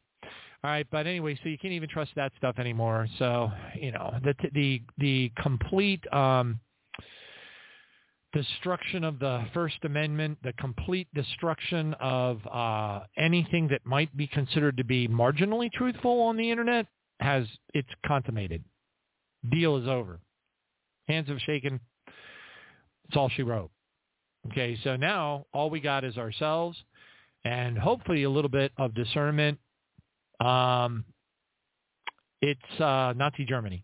We are truly, verily, verily, I say unto you, we have entered into Nazi Germany. No question about it. Not that we weren't heading into it with gangbusters already, but we are there. Especially in considering, when you take into consideration the propaganda, the control of the news, and the elimination of the First Amendment. All right, the right to free speech. Praise God. Next one up. Biohazard risk in Sudan as warring factions seize the biolab. So again, multiple headlines on that. Next one up. Transgender teacher spoke about wanting to shoot students, and parents accused district of a cover-up. And this is talking about Fox Chapel Middle School and that psychoses, that weirdness, that LGBT, that, oh boy, is that bad. I'm not even going to speculate on it. Okay, but anyway, I want to go ahead. Wait a minute. Have been steamrolled. Okay, here is a testimony of a leader in Parliament in Australia, Senator Malcolm Roberts. Let's listen to what he has to say. Praise Jesus. Here we go. Let's see if it's coming up. No, it's not. Try it again. And bingo. I'm clear that people in this country and globally have been steamrolled. It is also clear that it has been coordinated globally. It is also clear that it has been integrated, not just over 6 months, not just over 2.5 years, but it has been planned over decades. The changes to legislation in this country were done so that they could control doctors and people. But the people are waking, and it's thanks to people like Dr. Altman and all the presenters here today, thanks to people like Senator Babette and Craig Kelly. We know and we knew that this is all bullshit and that we've been had. But we are going to hound you down, the people that are guilty. We are going to hound you down and hold you accountable, and we will expose your global agenda so that the people of Australia can be free in the future. Because I love my kids and I'm looking forward to my grandkids. And we are going to save this country. Thank you. All right. So anyway, that sentiment that you just heard coming out of that guy's mouth is growing at an exponential rate, and it's all over the internetosphere. Everywhere you look, everywhere people are just gathering in large groups. It is no secret. All of the influencers out there, the Joe Rogans of the world, and everybody's talking about it. Everybody's talking about it. We got to bring these people to justice, yada, yada, yada, yada, yada, yada. All, as far as I can tell, the only thing that will do is it will accelerate the speed at which they operate. The greater the threat that they perceive, the greater the reality of the threat is that they perceive toward their agenda, the more chaos that they will cause. They're going to set off nukes. They're going to set off nukes. They're going to do things that are so horrific, so unbelievable. What if they have a nuke, an underwater nuke, planted in the Cascadia subduction zone crevasse? What if all they got to do is press a button and the entire the entire Pacific Northwest just goes, cracks like a soft, soggy cracker and falls off into the ocean? I mean, what if that's only part of a series of events that they have lined up? We don't know, but it stands to reason, all things considered, that that's probably what we are dealing with here. Once they see the French Revolution pointing at them directly, I believe it's reasonable to estimate that things are going to get hyper ugly very, very quickly. As if that's, it's hard to even imagine things getting much worse. But yes, they certainly will. Praise God. Thank you, Jesus. Amen. Now, next one up. Controlled economic, I love this article. I mean, the headline of this article, Controlled Economic Demolition. Germany abandons nuclear power even as European energy crisis worsens. So it goes on to say that Germany will shut down its ISAR-2 nuclear powered plant near Munich as part of its nationwide effort to eliminate all dirty forms of energy, which is kind of silly because there's no dirtiness associated with nuclear energy. But anyway, whatever. I find it very most enlightening, very what would be the word? I love the term controlled economic demolition, which, by the way, this isn't the only one who's saying it. There are other people that are using that same term for what is happening to the West right now. All right, praise God. Thank you, Jesus. Next headline up. Sweden considering sending troops to the Sudan to evacuate its citizens. Oh, but that's not enough because Turkey is also going to evacuate their citizens from the Sudan on Sunday. Oops. If that weren't enough, wait a minute. The United States Embassy personnel in the Sudan will be evacuated amidst a violent conflict. So they're pulling everybody out of the Sudan. It's looking like it's going to get a lot worse than it is right now. Boy, do we find out what happens to those biolabs. Next one up. 6 cattle died mysteriously in Texas. But what's really weird is they had their tongues removed.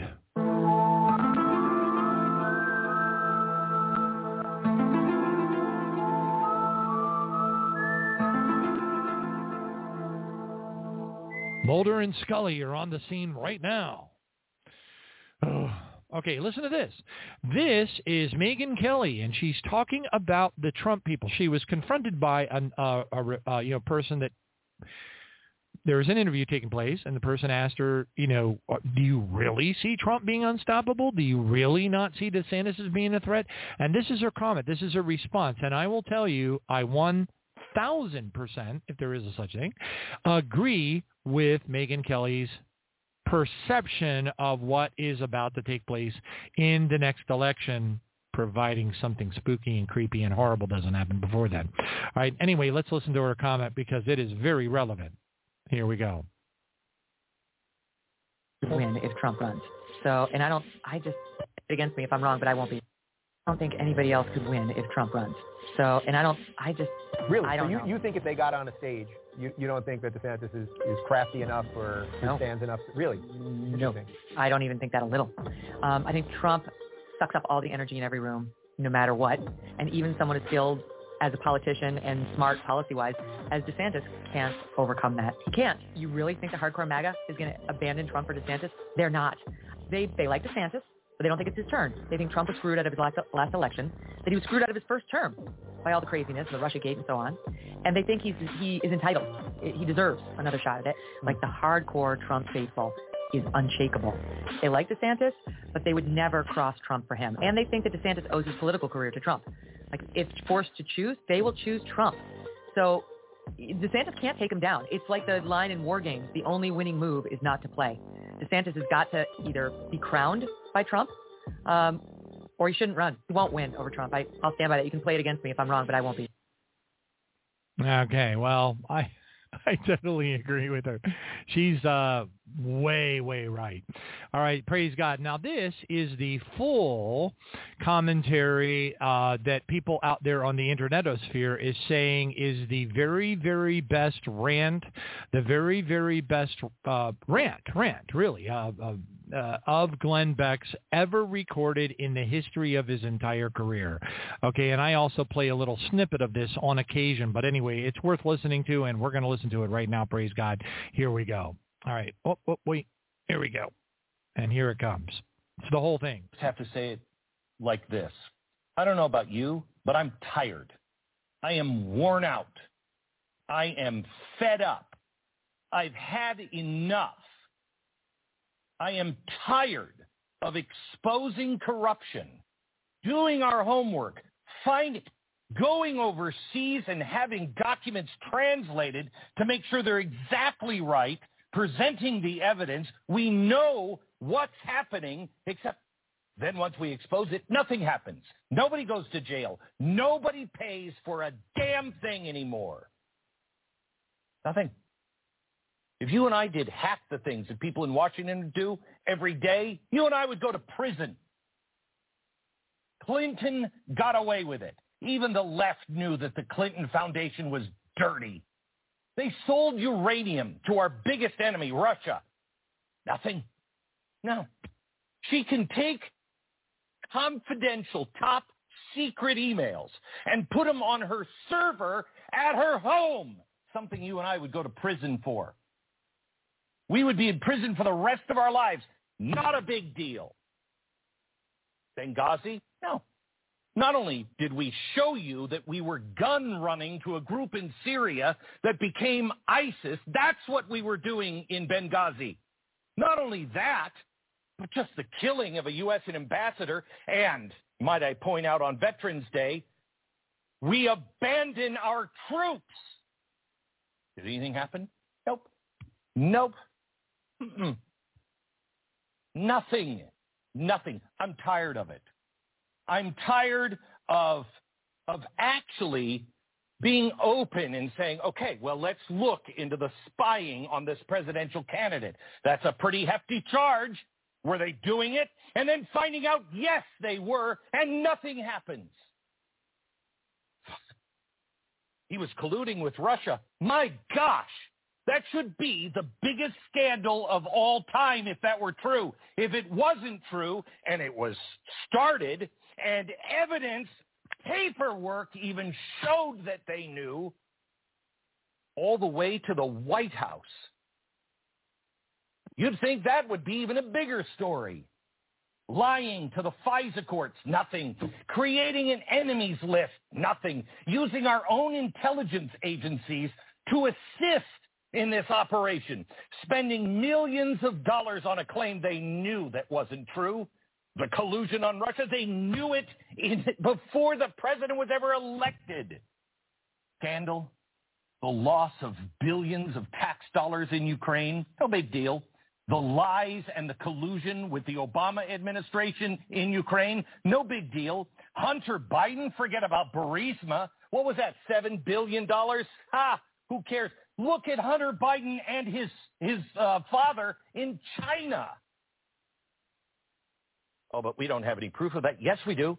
We have all the proof anyone who cares to be honest needs.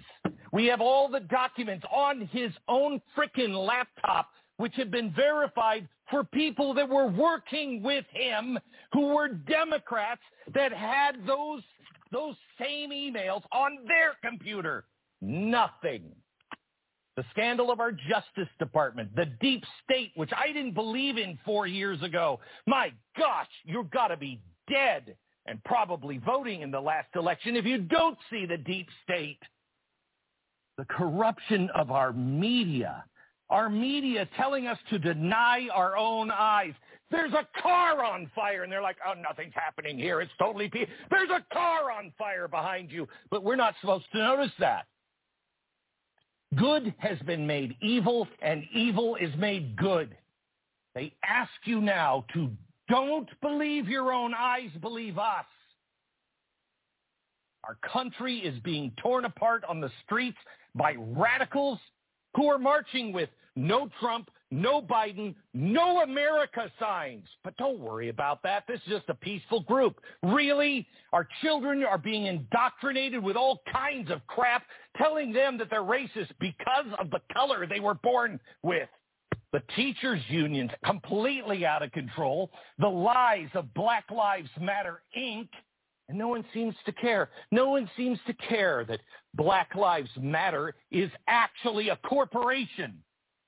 That Black Lives Matter, on their own manifesto, said they wanted to destroy the nuclear family. But that's all fine.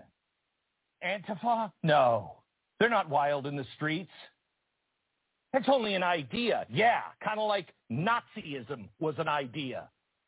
But yet, if you support the Constitution, if you just say, I want a fair and legal count, you're a radical.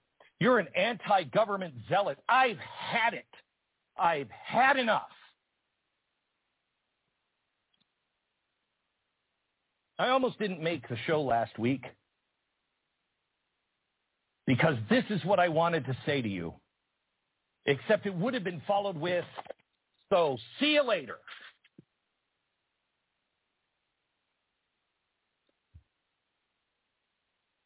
Well, anyway, that was the end of the rant. He threw his papers at the camera and put his head into his hands, which is exactly pretty much how the majority of us already feel. And then in closing, the last thing before we bring on Brother Pedersen is Benny Johnson, who's very well known on the Twitter feeds, says, it feels like the leaders of this country, the United States, Babylon the Great, are executing a controlled demolition of America. Everywhere one looks, domestically or internationally, prospects are getting worse, not better, for Americans. This may mark the first generation in history to leave the United States worse than they found it, and it won't be the last. Course correction will be painful. Not sure we have the guts as a society to do what is necessary any longer. But I don't have a choice. I refuse to sleepwalk into civilian suicide. This is where I live. This is where my children live. It is our birthright, and on this ground we shall fight forever. Dimitri Duneman's book, Through the Fire Without Burning, it clearly states that before the end times kicks into full gear, that the United States will have a civil war. And it will break out in the middle of the country. And on that note, we'll go ahead and bring on Brother Loren Pedersen. Praise Jesus. Hallelujah. And here we go.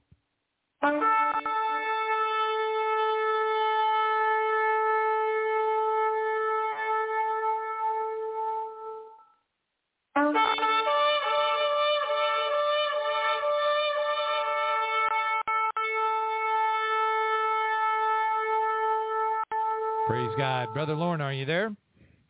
Hey. Say, John, where do I get a you mentioned earlier on in the show about the elliptic plane. I was wondering if there's somewhere I could buy a ticket from Ecliptic Airlines and get off this planet. Yeah, no, listen, bro, if you figure out how to get a ticket from Ecliptic Airlines, and get off this alien demon-infested rock, and you don't bring me with you, I am going to kick your hiney cheek across heaven. Jesus is going to be like, John, you leave Loren alone. You leave Loren alone. This is heaven. You're not allowed to kick his hiney cheek across heaven. And I'm going to be like, I am not done, Jesus. You just give me a break here. I got to kick. This guy did not bring me with him. He got himself a ticket on elliptic airlines. I mean, Sister Nancy and I for years now, we've been like, we have got to build a spaceship. We got to do the astronaut farmer thing because the Lord is not coming fast enough for us. You know what I'm saying? Don't you agree? Yeah, I do. We need to get out of here, man. You do? Finally? Yeah, I hear you, man. Thank goodness. I hear you. Now we can. Now you and me. Let's do, folks. Come on. Let's do a GoFundMe. There's a lot of listeners to this program. Let's do some kind of a GoFundMe or something. If we all put, a good effort into this, I think we can build a spaceship and get out of here. There aren't that many listeners to the show. Maybe we can hook up with Elon Musk. Elon Musk knows something about spaceships. Don't you think? Yeah, he does. Yeah. If we get enough money from a GoFundMe page, we can pay Elon Musk, and he might make us a ship, right? Yeah. Yeah. Come on. I mean, really, I don't have any reason to believe he wouldn't. He's like one of these, heavy-duty guys. I mean, the guy's amazing across the board, and he has a heavy interest in returning to Mars. So I have to wonder if his genetic background involves the survivors of Mars that came here and resettled here on the planet once it became restored, and that who knows, I really don't care. As long as he gets us into outer space with some kind of propulsion system that we can point to the Orion Nebula so we can sneak past the Orion Belt and get into the eternal realm of the Creator. Praise God. I don't think it's that complicated. I think Elon Musk has the formula. There's probably some kind of a diagram or drawing or something already. Come on. Yeah, GoFundMe. Yeah. It's the answer. I just know it. Astronaut Farmer, let's watch the movie. Everybody, this weekend, watch Astronaut Farmer. There's got to be some intel that we can glean off that movie, and then we can use it to our advantage. We got to get out of here as soon as possible. This place is going to blow any second now. We all know it. You can feel it. It's instinctive. Okay? There's a moment that I don't drive down the CVS pharmacy to pick up some, whatever I got to stay alive or, a prescription or whatever, and I'm not thinking to myself, there's probably some sort of an LGBT elemental P out there with some kind of a who knows what pointing at my gun. I'm pointing at my house. I don't even like saying a word. But anyway, no, I really think if we're organized, we're peaceful, we keep it on the down low, we say, yo, Elon, hook us up. We know you got a spaceship in one of those hangars. We got a lot of jack. Maybe he'll be like, all right, as long as I can get some publicity after you pass by, Jupiter and get yourself going, I don't know. Hey, look, if we can hope about everything else under the sun in the Bible, we can hope about getting out of here early, can't we? I'm not going to give up hope. Maybe that gigantic spaceship that's out in the, maybe they'll give us a ride or something. Who knows? It doesn't have to be full of reptilians hungry for, to eat us.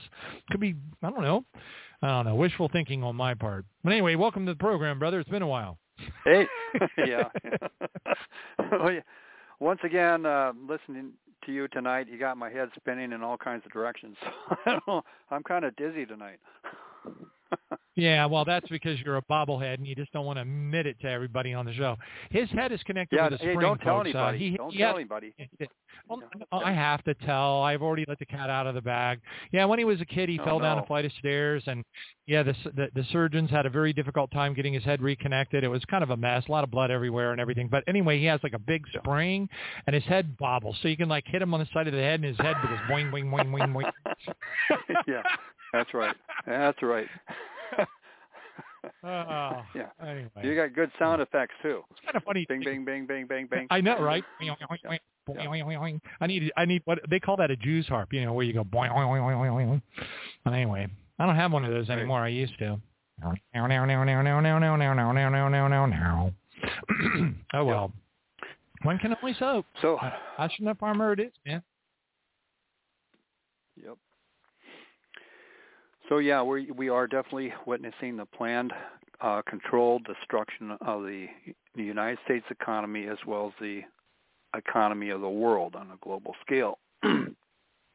For the ushering in of the New World Order economy. where everybody is tagged, bagged, and ragged on and all that stuff, right? So our best days are, in my opinion, our best days are behind us, and our worst days are ahead of us. There's worse things yet to come. And a lot of people hope and are planning for Trump to come back into power. But as you mentioned tonight, the opposition knows that they can't allow that to happen, because he has publicly stated when he gets elected, not if, but when he gets back in office, he's going to war against the deep state. And so the implication there is there's going to be probably a large sections of the military on his side, on his behalf, and he's going to, in my perception of him, knowing what he's been put through and all the shenanigans and crap that's been put on him and against him and everything. Well, do you think he's going to be kind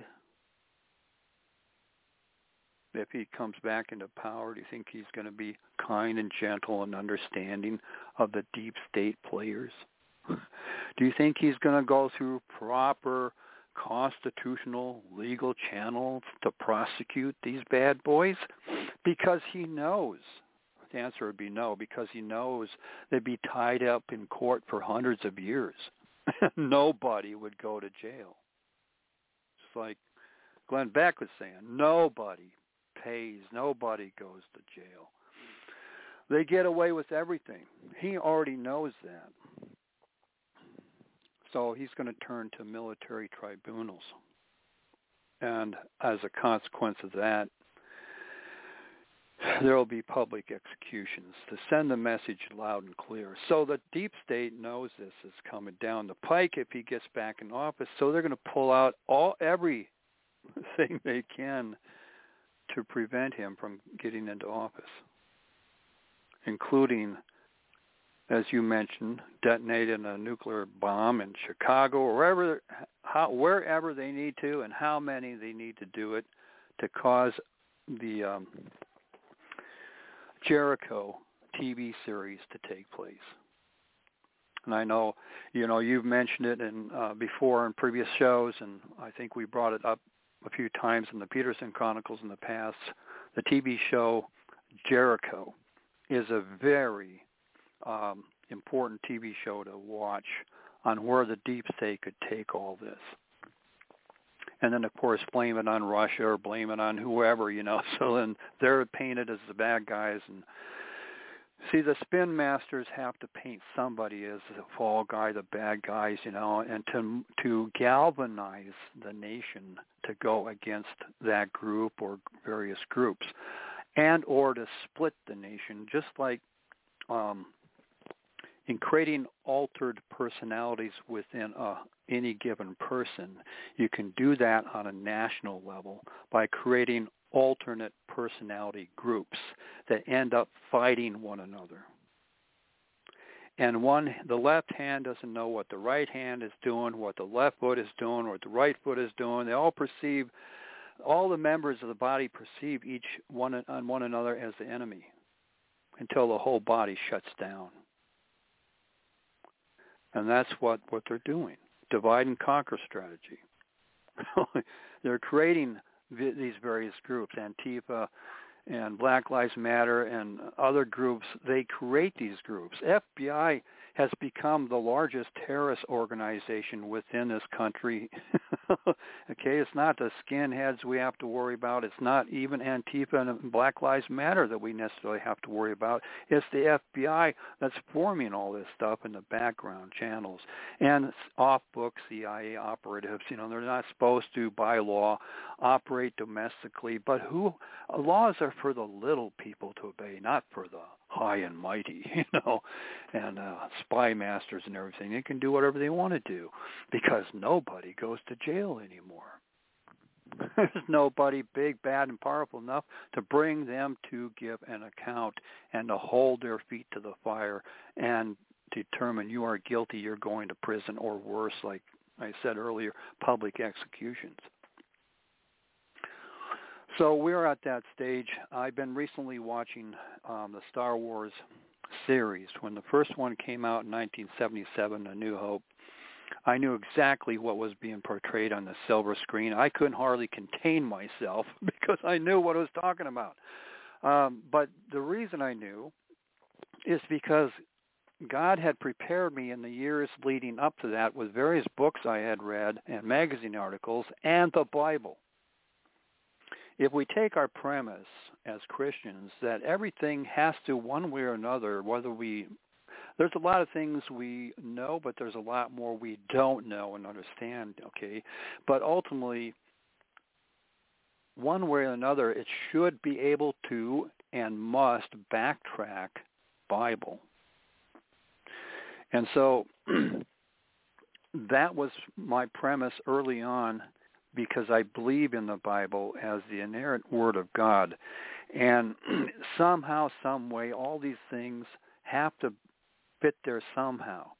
And that then assumes that then we have to have a greater understanding of what the Bible's talking about.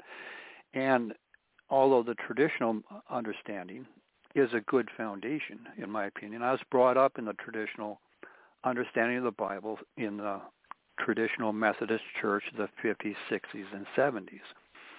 So the Methodist Church since then has gone off the rails by and large, and all these other congregations have become infiltrated and corrupted until they make the Word of God unto none effect. And yet the Word of God is there, and for some people it only takes a snippet of a verse to activate, for the Holy Spirit to activate in that person that has the hunger, has the question mark, to want to know more, even if they're sitting in a dead church, to call them out of that dead church and come alive in Jesus Christ. There's a lot of churches now that are dead. The founders of those churches going back hundreds of years ago would not recognize today's churches that they had started during the Reformation movements. The Protestant movements. They wouldn't recognize. In fact, they'd probably condemn today's churches to hell, okay? They'd be appalled and aghast at the direction today's churches have gone and compromised God's Word. So recently I've been reviewing, starting from the 1977 release, but what in the total series of Star Wars, what would be the first one and the second and the third, the Revenge of the Sith, and then the next one, number 4, is the first one that was released in 77. So tonight or tomorrow night I'll be watching that one. But in looking at what you're talking about tonight, and then Glenn Beck and other interviews you had tonight, John, is it brought to clear memory, because I just watched it last night, was the third one, Revenge of the Sith, on how the Republic was infiltrated, taken over, and consumed by the dark force of the Sith. And that's exactly what's happened to the United States of America. You watch that movie and you'll see it plain as day on the silver screen. And I'm going to read something from Scripture. This is from Ecclesiastes, written by King Solomon. And I remember in the Pedersen Chronicles, I brought this up as part of, and I'll review that tonight. Chapter 1, verse 9, that which has been is what will be. That which is done is what will be done. And there is nothing new under the sun. Is there anything of which it may be said, see, this is new? It has already been in ancient times before us. Verse 11 is kind of another key here. There is no remembrance of former things, nor will be there any remembrance of things that are to come by those who will come after. If we were allowed to have another, let's say, for example, 10,000 years of human history on this planet, those people 10,000 years from now would have no remembrance of the time that we are in right now. We take this scripture to heart here, take it to its full understanding of what King Solomon is saying. They would have no understanding, so they'd be digging in the dirt, digging under rocks, looking at this, looking at that, just like we're doing now for ancient history. To better understand ancient history, we're discovering things all over the planet of what happened so long ago that it's causing the history books, if the history book writers are honest about this stuff, causing them to be rewritten to accommodate this new information. So the theories of the past 100, 200 years, a lot of that stuff, just throw it out the window. It's one big fabricated lie, folks. The truth is out there, but it's also in the pages of our own scriptures and been there all along. And King Solomon is telling us this right here in these 3 verses. Okay, so imagine somebody 10,000 years from now, if that were to happen, and they're digging through what's happened in 10,000 years, massive changes in the earth, what's now land is now underwater, what's underwater is now land, and they discover the ancient remains of 4 gods. It must be ancient gods carved in a mountainside. Who were these 4 ancient gods that people came to this place and worshiped them? Well, that'd be Mount Rushmore. Okay, 4 of our top presidents of the United States. We know what that is. We don't come to worship them, bow down before these 4 gods, of the United States of America. We know that they were presidents, and they were their heads were carved on the face of a mountain. Okay, so we understand that. But somebody 10,000 years from now, if that history's been lost to them, they wouldn't understand it if they rediscover these 4 carved faces on the side of a mountain here in the Black Hills of South Dakota, United States of America. They wouldn't have any idea what that was. So imagine that we are looking at these things, ancient artifacts that are all over the planet, but we don't typically have a remembrance of those former times when they were constructed and who constructed them and why.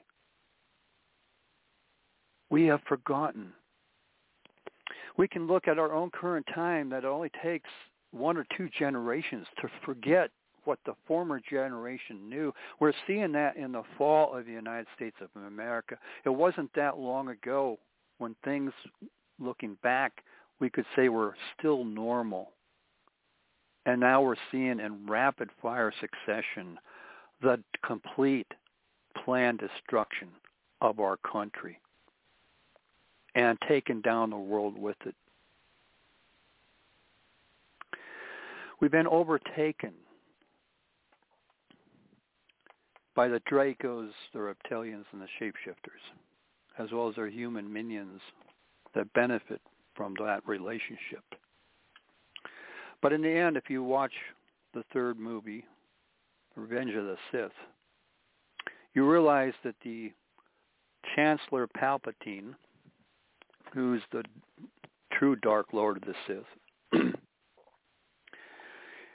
he doesn't think twice about having various groups out there fighting various things for his causes, right, for his ultimate cause of taking complete control over the Senate of the Republic and putting an end to the rebellion. In other words, putting everything under a full cosmic dictatorship of his own making, with him being the prime dictator, right? So he doesn't think anything like Dooku, Count Dooku, okay, who's faithfully served Palpatine all this time, okay? And when Anakin then takes on Dooku, Palpatine over there encourages Anakin to cut his head off at that one famous battle there. Encourages Anakin to finish the job and cut it, slice through his neck and cut his head off, even though that was against Jedi teaching. So Anakin did it, and he regretted doing it. He felt guilty. But through that guilt, Palpatine took more control over Anakin. And so there's a lesson there also, as through things that we know that we do wrong, what we say we do, if we don't confess it, we can go on a guilt trip, and the enemy of our souls can manipulate us to take control over us through our guilt trips and deep dive into our souls to take complete control and dominion to where we're puppets on a string to the dark force, just like what happened to Anakin. If you look at his past when he's a child, he was an only child, and his mother was the only adult, the only parent in his life, and he loved his mother dearly. And when he was taken away, that's traumatic itself to become a Jedi.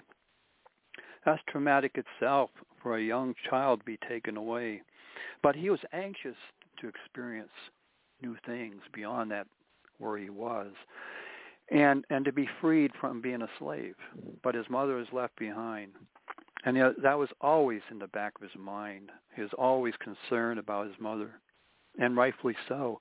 But it was the inroad for the dark side to into him. And so when he found out that his mother was suffering, and he went to that planet and found her near death, of course he hoped that that he had arrived just in time to rescue her, but she died in his arms. And you can imagine what a powerful, grievous response that he evoked in him with his powers that he had. So you can imagine any one of us who feels like, if I had the power, I would do this and that. I would eliminate them, Well, that's what Anakin did. He eliminated those that put his mother through that suffering and unto death. He even killed the women and children. No one was left alive. See, that's where things go. And then through that experience and that guilt trip, the Emperor was able to tap into all these raw emotions that were unreconciled to manipulate Anakin to the dark side of the Force. And that's what Satan will do to each and every one of us if he can get an inroad into our hearts and our souls. But Jesus provided a way out of that enigma, that never-ending Mobius loop, the never-ending treadmill that goes nowhere fast. A closed-loop reality that you can never get out of. Jesus came to provide a way out that we can place. See, Jesus hadn't come yet in the storyline that happened long, long ago during the Orion Wars. Look it up on the internet, the Orion Wars. You'll find a lot of information about it, and it's a lot to sort through to try to make any sense of it. But it taps into the overall Angel Wars dynamic that we talk about in this show and in the Pedersen Chronicles, the Orion Wars. So Jesus hadn't died on the cross yet. And so had Anakin had somebody to really open up to, somebody who could really understand him, can tap into him on a positive level, could have probably helped bring him through that. But even his mentor, all too often put Anakin in a box and did not, sometimes people tell us to just suck it up and live with it, which maybe sometimes you need to do that to get through a situation, but ultimately, in order to move forward, sometimes you got to go past and deal with a past thing and get it dealt with before you can move forward to the next level. And Jesus is the one. In Revelation, he says that he now has the keys of death and hell. And I would submit that he also has the keys to time itself. Whereas you and I can have regrets of saying or doing something from our past, or somebody did something to us or said something to us, and we can't turn the clock back to undo the damage. But guess who does? Jesus does. He can reach back into our past, and he can change the outcome if we lie it before him. If we confess our sins, he is faithful and just to forgive us our sins and to cleanse us from all unrighteousness. So when we confess our sins and we know that we had wronged somebody or said something wrong, did something wrong, we bring it to his attention, we confess it, and we ask him humbly to please fix this issue from our past, to change the outcome unto his glory and salvation for that person or even for ourselves. Okay, so Jesus is our advocate before the Father. He is the one who now has possession of the keys and controls them to death and hell itself and all of our pasts. All right, so he is our way out of this enigma of what Solomon is talking about here, where there's nothing new under the sun. It's a closed-loop reality. It's an endless treadmill to nowhere fast. And some of you know what I'm talking about. Okay, you just can't get out of this rut. The only difference between a rut and a grave is the depth. That's what my mother always told me. Okay. Not very encouraging, but there's a lot of truth in that saying. And the only way out of both of those enigmas is through Jesus Christ. Okay. May look like it's hope in the current situation affairs and knowing where things are going in today's world and through biblical prophecy. But we have an advocate before the Father, our Jesus Christ, who has promised us through his promises in his word that if we're faithful to him, he'll be faithful to us. And some of us will go out as martyrs, whereas others are supernaturally protected because they have further work to do on this reality here. Further work to do here. So if let's say that there's a rapture that happens, whether it's, a Project Blue Book type of rapture or whether it's a real deal rapture, the first, barley harvest rapture, John, is, and you weren't taken out, you're left behind, and you're all bummed out. Well, don't be bummed out, because Jesus has a work for you to do that's critically important. He left you behind for a reason. Okay?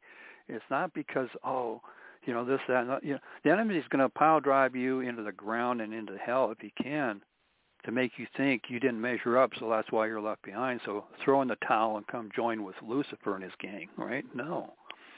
You're left behind for a reason, because the battle will continue on, and you're an important key to that battle. And put on your crash helmet, get your Bible out, and really deep dive into it, because in the pages of Scripture will be your assignment.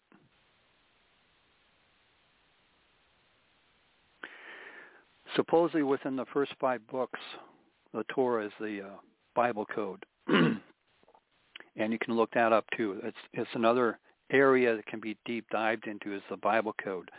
And supposedly everybody who's ever existed and will exist is written within the pages of that Bible code.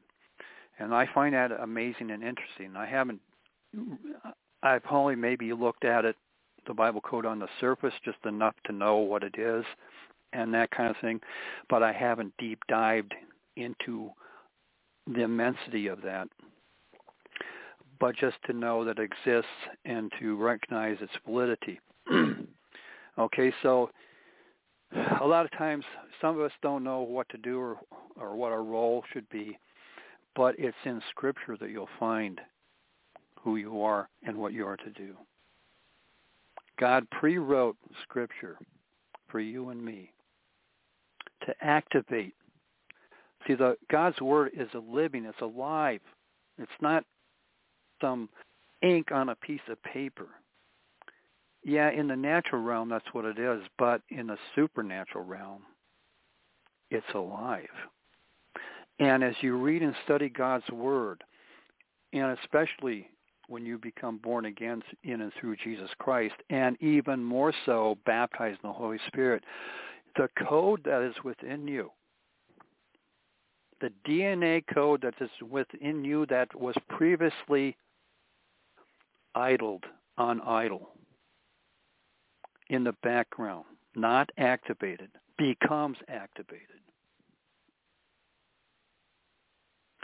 There's a large portion of our DNA code that has been deactivated over thousands and thousands of years of human history and all the catastrophes that have happened since Adam and Eve sinned in the garden and Noah's flood, Tower of Babel, and all kinds of other stuff that's gone on since then.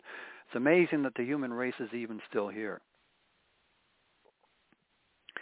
But through all that, our DNA code has been dummied down, not through the necessary educational process, but dummied down, stripped down through, even just through earth cataclysms that have dramatically altered how God had restored the earth in the 6-day ages and then introduced Adam and Eve here.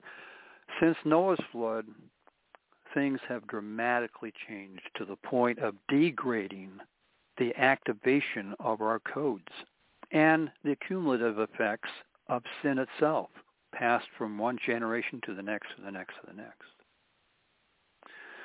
That accumulates over time and further degrades the activation of our codes. But through Christ Jesus, our codes become reactivated. And the more we study his word, the more we acquire the mind of Christ, and especially baptized in the Holy Ghost, more those codes become activated and come online.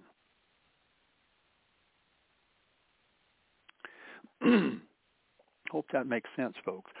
When Adam and Eve, when God created Adam's body, the flesh body, and let me, I'm sure we're all familiar with that verse, but let me read it from Genesis chapter 2, verse 7. And the Lord God formed man of the dust of the ground. And then what? And then breathed into his nostrils the breath of life. And number 3, and man became a living being. Okay, so there's 3 things that happen here. God formed man of the dust of the ground. The dust of the ground, of the earth, okay? This formed man, the breath of life. That's the breath of life from the Holy Spirit. Just like when Jesus, in the, he breathed, I don't have it pulled up, but in the upper room, he breathed into each of his disciples that were there, the breath of life to activate them directly, okay? I don't have that scripture pulled up right now, but you can find it, you can read it. Kind of the same thing that's going on here, okay? The Holy Spirit breathing into the nostrils, the breath of life, the activation force, okay? That's more, and man became a living being, that should be in caps, living, capital L, being, capital B, a living being, okay, with a living soul, an eternal soul. It should be apparent, but not to everybody, of course, but that animals on this planet have souls. Your dog, your cat, the horse, the cow, they all have personalities, don't they? Well, that's soul. It's just that they don't have an eternal soul, a living soul, by this definition in Genesis 2, verse 7. They have souls, but not living souls, okay? So that means soul-to-soul level is that we should be able to communicate directly with the animals all around us and they with us. Can you imagine as you're spending time with your pet dog or cat that they're trying to communicate with you and wondering why can't you communicate back, kind of thing. I think that maybe they can communicate better understanding us than we understand them. But imagine, too, over these thousands of years how much of their DNA has been degraded and deactivated over all this time, okay? And how much more so during the original creation or recreation here when we get to Adam and Eve, of the animals around them that were in pristine form, unfallen form, how perfectly everybody that was a soul on the soul level could communicate with each other. Adam and Eve could communicate with all the animals, and all the animals could communicate with Adam and Eve. And we're not talking human language here. We're talking about mind-to-mind communication, thought, simple thought communication. It's not, oh, that's of the devil. That's what I heard growing up. Oh, that's of the devil. That's ESP. That's of the devil. You can't do that. God built Adam and Eve capable of doing that. That was natural. Okay? What we take today as technology is in the early days, telecommunications, phones, pick up a phone, call somebody, okay? Just a simple act of picking up a phone and calling somebody, talking to somebody on the other side of the planet. That's a replacement for what we used to be able to do naturally through mind-to-mind links. That's not of the devil. That's how God created us, to have direct mind-to-mind links. We didn't need Ma Bell back then, okay? We could do it ourselves through natural means, okay? And our telecommunications today with computers and internet and satellites and everything, we didn't need all that stuff back then because we could do it naturally. We didn't need backhoes. We didn't need all these big earth-moving equipment because we could do a lot of that stuff naturally back then. So when it comes time to build the pyramids, a lot of people think, well, it's the gods that came down and built the pyramids. Well, maybe they did, but maybe Adam and Eve, and prior to the flood, even after Adam and Eve fell, the descendants still, in my opinion, had 95-98% of DNA capacity in the soul realm and in their body realm. The spiritual connection was severed immediately upon their sin. So that DNA that involves the spiritual realm was severed, was turned off, but the DNA that was still active in the soul realm and the body realm, 95-98% is what I would estimate, that they were still activated in those two realms. So imagine if they were alive today, we would think they were gods. But they're our ancestors.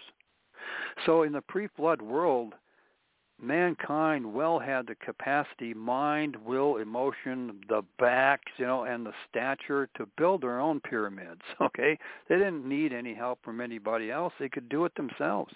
But it certainly helped to have outside helpers and influences, especially those secrets of the cosmos kind of thing that the Watchers brought with them, right? So, in my opinion, the Watchers, they had their reasons for coming down and taking themselves women, earth women, and begetting children. But, mankind, part of the, like today, we have the aliens involved in kidnapping men and women, and particularly women, and having babies, human alien hybrids through earth women. Well, they were doing that back here in chapter 6, Genesis chapter 6, So what's changed, What's changed is we've lost a lot of our DNA activation through all this process. And our DNA genome, there's probably, it's probably be hard-pressed to find anybody on this planet who's still purebred, 100% Adamite DNA. It's probably a high likelihood that everybody on this planet has some DNA corruption in their genome. But again, through Jesus Christ, through his blood, we now can claim that his blood runs through our veins. Not the blood of mine or my ancestors. If you want to stay healthy and strong, you just proclaim that Jesus' blood flows through my veins and cleanses my body of all germs and viruses and bacteria, and I choose to be healthy. I will not succumb to sickness and disease and all the wiles and evils of darkness that wants to take me down, okay? I'm not going to succumb to that. Okay, so you can imagine how powerful Adam and Eve and their descendants were up to the flood. And when you then, even after the fall, and then you marry the mankind's genome to the serpent seed genome, and then later in chapter 6 to the Watcher's genomes, okay, you have enhanced humanities, human-alien hybrids, enhanced humanity 2.0 as it existed back then. It'd be mankind on steroids. And mankind already, Adam and Eve in the original design, nobody was more capable than they were. So the dust of the earth, getting more on that, tying that into Angel Wars, Earth had an original creation, but it became corrupted due to the angel wars, as evidence in verse 2, Genesis chapter 1, and the earth had become without form and void of life. There was life here, and it was abundant. Planet Earth was a showcase planet. The 5 inner planets were showcase planets, smorgasbord of life forms, teeming with life, teeming with prosperity and godliness until the angel wars broke out, and then came this way and engulfed our own solar system. And in a sense, when we watch Star Wars and the Death Star went and blew apart Alderaan, could the Death Star have come here within our own solar system and blew apart the 5th planet known as Maldek? We think that the dark side is all on the same page, all on the same agenda, but they're not. When you read about the Orion Wars, one of the things is they weren't all on the same page. Sometimes you have breakaway groups, even within the dark side, that end up fighting one another. And like I was saying, it was the Palpatine, being Palpatine to the Senate and the rest of the world, but being the dark Sith of the dark force to the other groups, pitting one group against the other to foment a galactic war, so that he could then bring other forces in to collapse that war and employ a complete cosmic dictatorship, not thinking twice about throwing any of his loyal subjects under the bus and killing them off if it advanced his ultimate goals. And that's what we have on the dark side. Lucifer / Satan doesn't think twice about sacrificing somebody to achieve his ultimate goals. So you have these people on this planet here who are faithfully serving Lucifer, for a little piece of the, fame and glory and some earthly riches and stuff. But little do they really understand who they're in league with? That as with Palpatine, Lucifer won't think twice when the time comes. When he's done using them, he's going to sacrifice them, and they don't go to heaven, they go to hell. Do they have any clue about this? Has he engulfed and, just like in the third movie, Revenge of the Sith, that the dark side has descended so completely, even over the minds of all the members of the Senate, that they willingly gave up their freedoms and democracy's chancellor to put an end to the war, i.e. to put an end to the democratic way of life. Unbeknownst to the senators, their days were numbered. Did they understand that? No, because the dark side of the force had even clouded their own minds, their own judgments. Isn't that what's happened even here in the United States? You send somebody to Congress, and they're going to clean up Washington. But all that really happens is they get sucked into the swamp like a massive lake of quicksand that they can't get out of. And they don't even realize they're being sucked deeper and deeper and deeper into the depths of the swamp until they become a swamp creature. And even then, they don't see themselves as a swamp creature because they've been mysticized by the darkness that appears as light. Okay, I'm going to read something else that Jesus said. Jesus said a lot of things when you read through, like Matthew, book of Matthew, for example. He said so many things in all the four Gospels, but that is like, wow, like wow. Well, here's something here. This is chapter 6, verse 22. The lamp of the body is the eye. If therefore your eye is good, your whole body will be full of light. But if your eye is bad, your whole body will be full of darkness. If therefore the light that is in you is darkness, how great is that darkness? So we have a lot of people in the world today, politicians, preachers, pastors, rabbis, etc., on down the line, right, that have a lot of light in them, but it's darkness that's inside of them, masquerading as light. There's a darkness so dark so as to appear as light.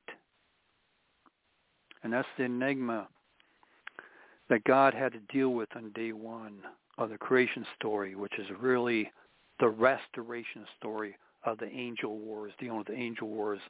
And verse 2 is one of the aftermaths of the angel wars, zeroing in specifically on this planet. It is cosmic, verse 2 is cosmic, but it does switch to this planet, but there's cosmic elements also in that verse 2. For example, the abyss, the face, the deep translates into the abyss, okay? So an abyss, a reality that never existed before in God's original creation, now did exist. Now, what's God going to do about it, right? So Lucifer, even at this point, he had a tremendous amount of light. Remember what happened to Adam and Eve. They were created perfect in body, soul, and spirit. 100% DNA activation in all three realms, and possibly 12-stranded DNA, and not our current 2. So even by strands, we may have been stripped 10 of our strands down to our current 2, as well as we're now at 8% DNA activation and not at 95, 98, obviously. Okay. Now, somebody like Elon Musk might be well over 10%, maybe 20. I have no idea. But his DNA activation is probably much more than the average person, as evidenced by his ability to handle so many brands in the fire all at the same time. Okay, the guy's just amazing. And there's other people like him around. Okay, so their DNA activation may be at a higher level than the rest of us, but they still have the sin issue to deal with. So even Adam and Eve, still at 95, 98% DNA activation minus the spiritual connection, okay, still had the sin issue to deal with, in spite of their great abilities and powers that they still had. But the dust of the earth, so we have this angel wars, and the earth was left without form and void of life. So without form, if you didn't know this was earth, you wouldn't know it was earth. So imagine in the Star Wars, in number 4 there, which was released in 1977, so Luke Skywalker and crew, they head for Alderaan, right, only to find that it's not there. And what they encounter is asteroids, i.e. chunks of Alderaan. And remember that Obi-Wan felt something in the Force of the loss of a lot of life prior to arriving there. Okay. So imagine the loss of life from Maldek, teeming with intelligent life, souls, intelligent beings. And the next thing they know, they're blasted into oblivion by the Death Star. By this Orion wars that have gone on for way too long. Ravaged solar systems, ravaged here, ravaged there, blowing planets, blowing solar systems, maybe even reaching out to other galaxies and engulfing them in war also. The Draco Wars, the Orion Wars, Lyrian Wars, all these wars have been going on within the Angel Wars, overall Angel Wars dynamic, in which God then had to employ a sanction, cordoning off of that which became known as the fallen third, the fallen one-third. So it could not go any further than that containment system. Under heavy guard of God's holy angels. Nobody gets out of here without God's permission, the Father's permission. Nobody gets out of this containment system. This containment system is a Mobius strip dynamic. You look it up on the internet, Mobius strip, the endless path to nowhere, just continuous loop around. And that's reflected in what King Solomon wrote, that there's nothing new under the sun because everything continues to loop around, and every new loop forgets what the former loop was all about. Because we're in this endless treadmill, because we can't go beyond the confines of this sandbox situation except through Jesus Christ, who provided the way out and is borne out in Scripture. I've talked about this in Pedersen Chronicles and in former shows here, and I know we're getting close to the hour here, so I'll bring up some of those other scriptures too that point to this dynamic. But this dust of the earth, we can understand the earth was without form and void. It was pummeled, almost completely destroyed by what happened to Maldek.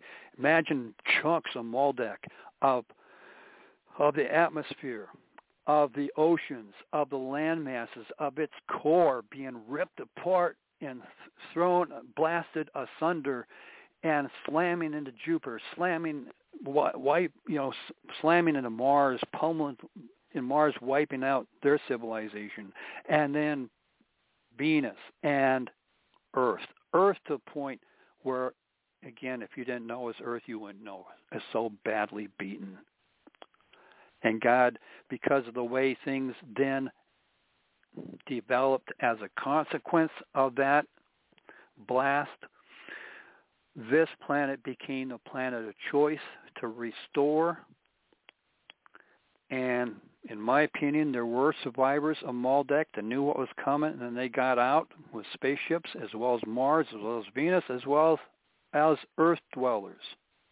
And as soon as this planet was restored back to a favorable condition to them, they recolonized this planet, which then reflects in Genesis chapter 2 as the 4 rivers. Yes, I believe there was 4 physical rivers, 4 main physical rivers, but it's also reflective of the 4 groups that recolonized this planet as the only planet that could sustain life once again. And then this is the enigma that Adam and then Eve were sent into to have dominion over and to restore order as per God's plan of restoration, redemption, and salvation of this fallen one-third. We were sent here on a mission of redemption. And Adam and Eve failed because the serpent and ultimately Lucifer knew what was at stake if Adam and Eve and their descendants were to succeed in their mission. The game over for them. Because this dust of the earth, the reason why the aliens are claiming that they are our creators is because a lot of them were blasted to pieces, and what happened is called the shredder effect, where you have life forms that are shredded like in a blender, body parts all over the place, and over thousands, millions of years that go by, microbes and bacteria that break everything back down to the basic elements of life, of basic elements of DNA, i.e. the dust of the earth. Scientists can now go take a spoonful of dirt out of your backyard and determine what was going on there 10,000 years ago, 100,000 years ago, just by what's in that scoop of dirt. Isn't that amazing? They now have that ability. What was going on in my backyard? I maybe don't want to know. I don't know. But, yeah, they do. They can do that now. So imagine what God could do with the dust of the earth. Once all this DNA is shredded back, it's simply the building blocks of life. Whether you talk about even plants have a soul. Scientists are like discovering that now, that even plants have a kind of a life force about them that you can tell when a plant is in pain and misery. Like when you pick a tomato off a tomato plant, the tomato screams in pain. So for all you veggies out there, you're causing untold misery and pain to those poor plants. So you should give up being a vegan. Okay, just starve yourself to death. Okay, right? You can't eat meat, you can't eat vegetables, you can't do nothing but starve to death. And that's exactly where the WEF wants to take all of us, is to starve us to death. Oh, eat bugs. Well, how good will that be to sustain life? It won't. Okay, so the dust of the earth becomes reconstituted DNA. The dust of the earth here in Genesis chapter 2 is that DNA from former life forms that were here before the angel wars and then shredded to pieces as a consequence of the angel wars as impacting this planet. Untold life forms from high intelligence to animals and plants, all put through the shredder and mixed all together.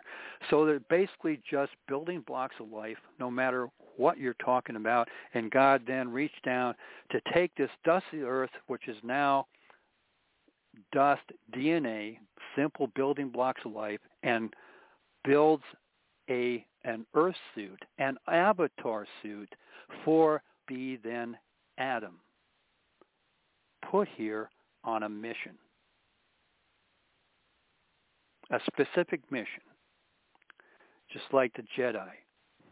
Okay, the dark side on this planet would like to claim that they're the descendants, they're the want to be the Jedis, but it's really Adam and Eve and their descendants that were meant to be the Jedis. Okay, and we're getting to the top of the hour here, folks. But again, the dust of the earth, reconstituted DNA from previous life forms that have been shredded to pieces back down to the basic building blocks of life, and the soul imprints on those previous life forms, body parts, were long ago sanitized from any attachment to that DNA that was now in the environment as the dust of the earth. What I say is a soul attachment is as we inhabit these avatar suits, these avatar suits, the various organs of our bodies have a soul memory, a soul attachment to them. So if you were to donate an organ of your body to someone else, they would then acquire your traits. It's a scary thought. If you'd had a blood transfusion, you're thankful that somebody donated their blood to you to survive, or a kidney or a lung or something, but you're acquiring their soul imprint on that organ. And there is evidence of this. There was some person who received, I forget what, like a kidney transplant or something, and they were a teetotaler, no alcohol, okay? And now after this transplant, now they took an interest in drinking beer. I mean, an active interest in drinking beer. They really enjoy drinking beer now, out of the blue. Well, how did this happen? Well, the donor was a beer drinker. Okay, so his soul imprint imprinted onto that organ that was then put into this person to save their life, but now they're acquiring that soul imprint into their own personality. So if you receive an organ transplant, or a blood donation, please pray over it in the name of Jesus to sanitize it completely of any and all soul imprints. In Jesus' name. Amen. And God bless you all. You know, I want to know if you give me an organ of yours, will I get a bobblehead? Boing, oing, oing, oing, oing, oing. Yeah, you might. you might. Yeah, so we're going on. Hey, John, we're going on ecliptic airlines through the universe, and we're bobbleheading back and forth, bing, bing, bing, back and forth. I can see it now. Oh, do you got any like Tylenol? Elon in the middle, you know. Oing, Yeah, oing, boing, oing, oing, boing, oing, oing. I know. Yeah. All right, the new man. galactic language. Well, God bless you for joining us. I know. Hey, that may be the only way we get through the Orion belt. Yeah. Yeah, I need a belt. You know, you got a belt. All right, well, I need an Orion belt. I go to know. Orion, get some belts, and bring them back here to trade. You know, we can sell them. What do they call it? A Swift, what is that? A Swift Hawaiian punch belt or whatever? I'll give you a belt, all right? A Hawaiian belt. Yeah, Hawaiian anyway, belt, God bless you all. Hawaiian. Thank you for joining us tonight. I know, right? You bet. And we'll see you. Tonight is Wednesday, April the 26th. We'll see you Friday night at 7 p.m. for the prayer vigil. Lord willing, God bless you all. Thank you for joining us. Thank you. You bet. God bless you all. Thank you. Brother Pedersen, you bobble-headed goof nut, you. Get in touch with Elon. See if he'll make us a ship. Come on. You betcha. We'll go You fund bet. him. All right. See you all on Friday. Good night. God bless you all. Okay.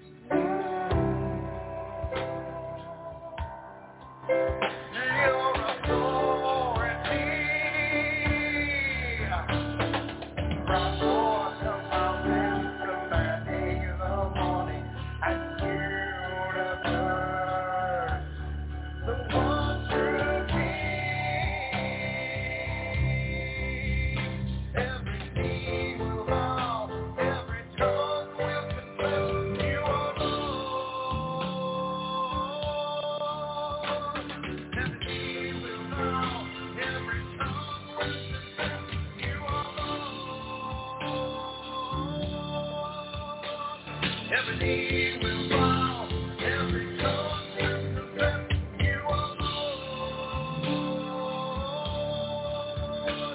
Every knee will bow, every tongue will confess you are Lord. Every knee will bow, every tongue will confess you are Lord.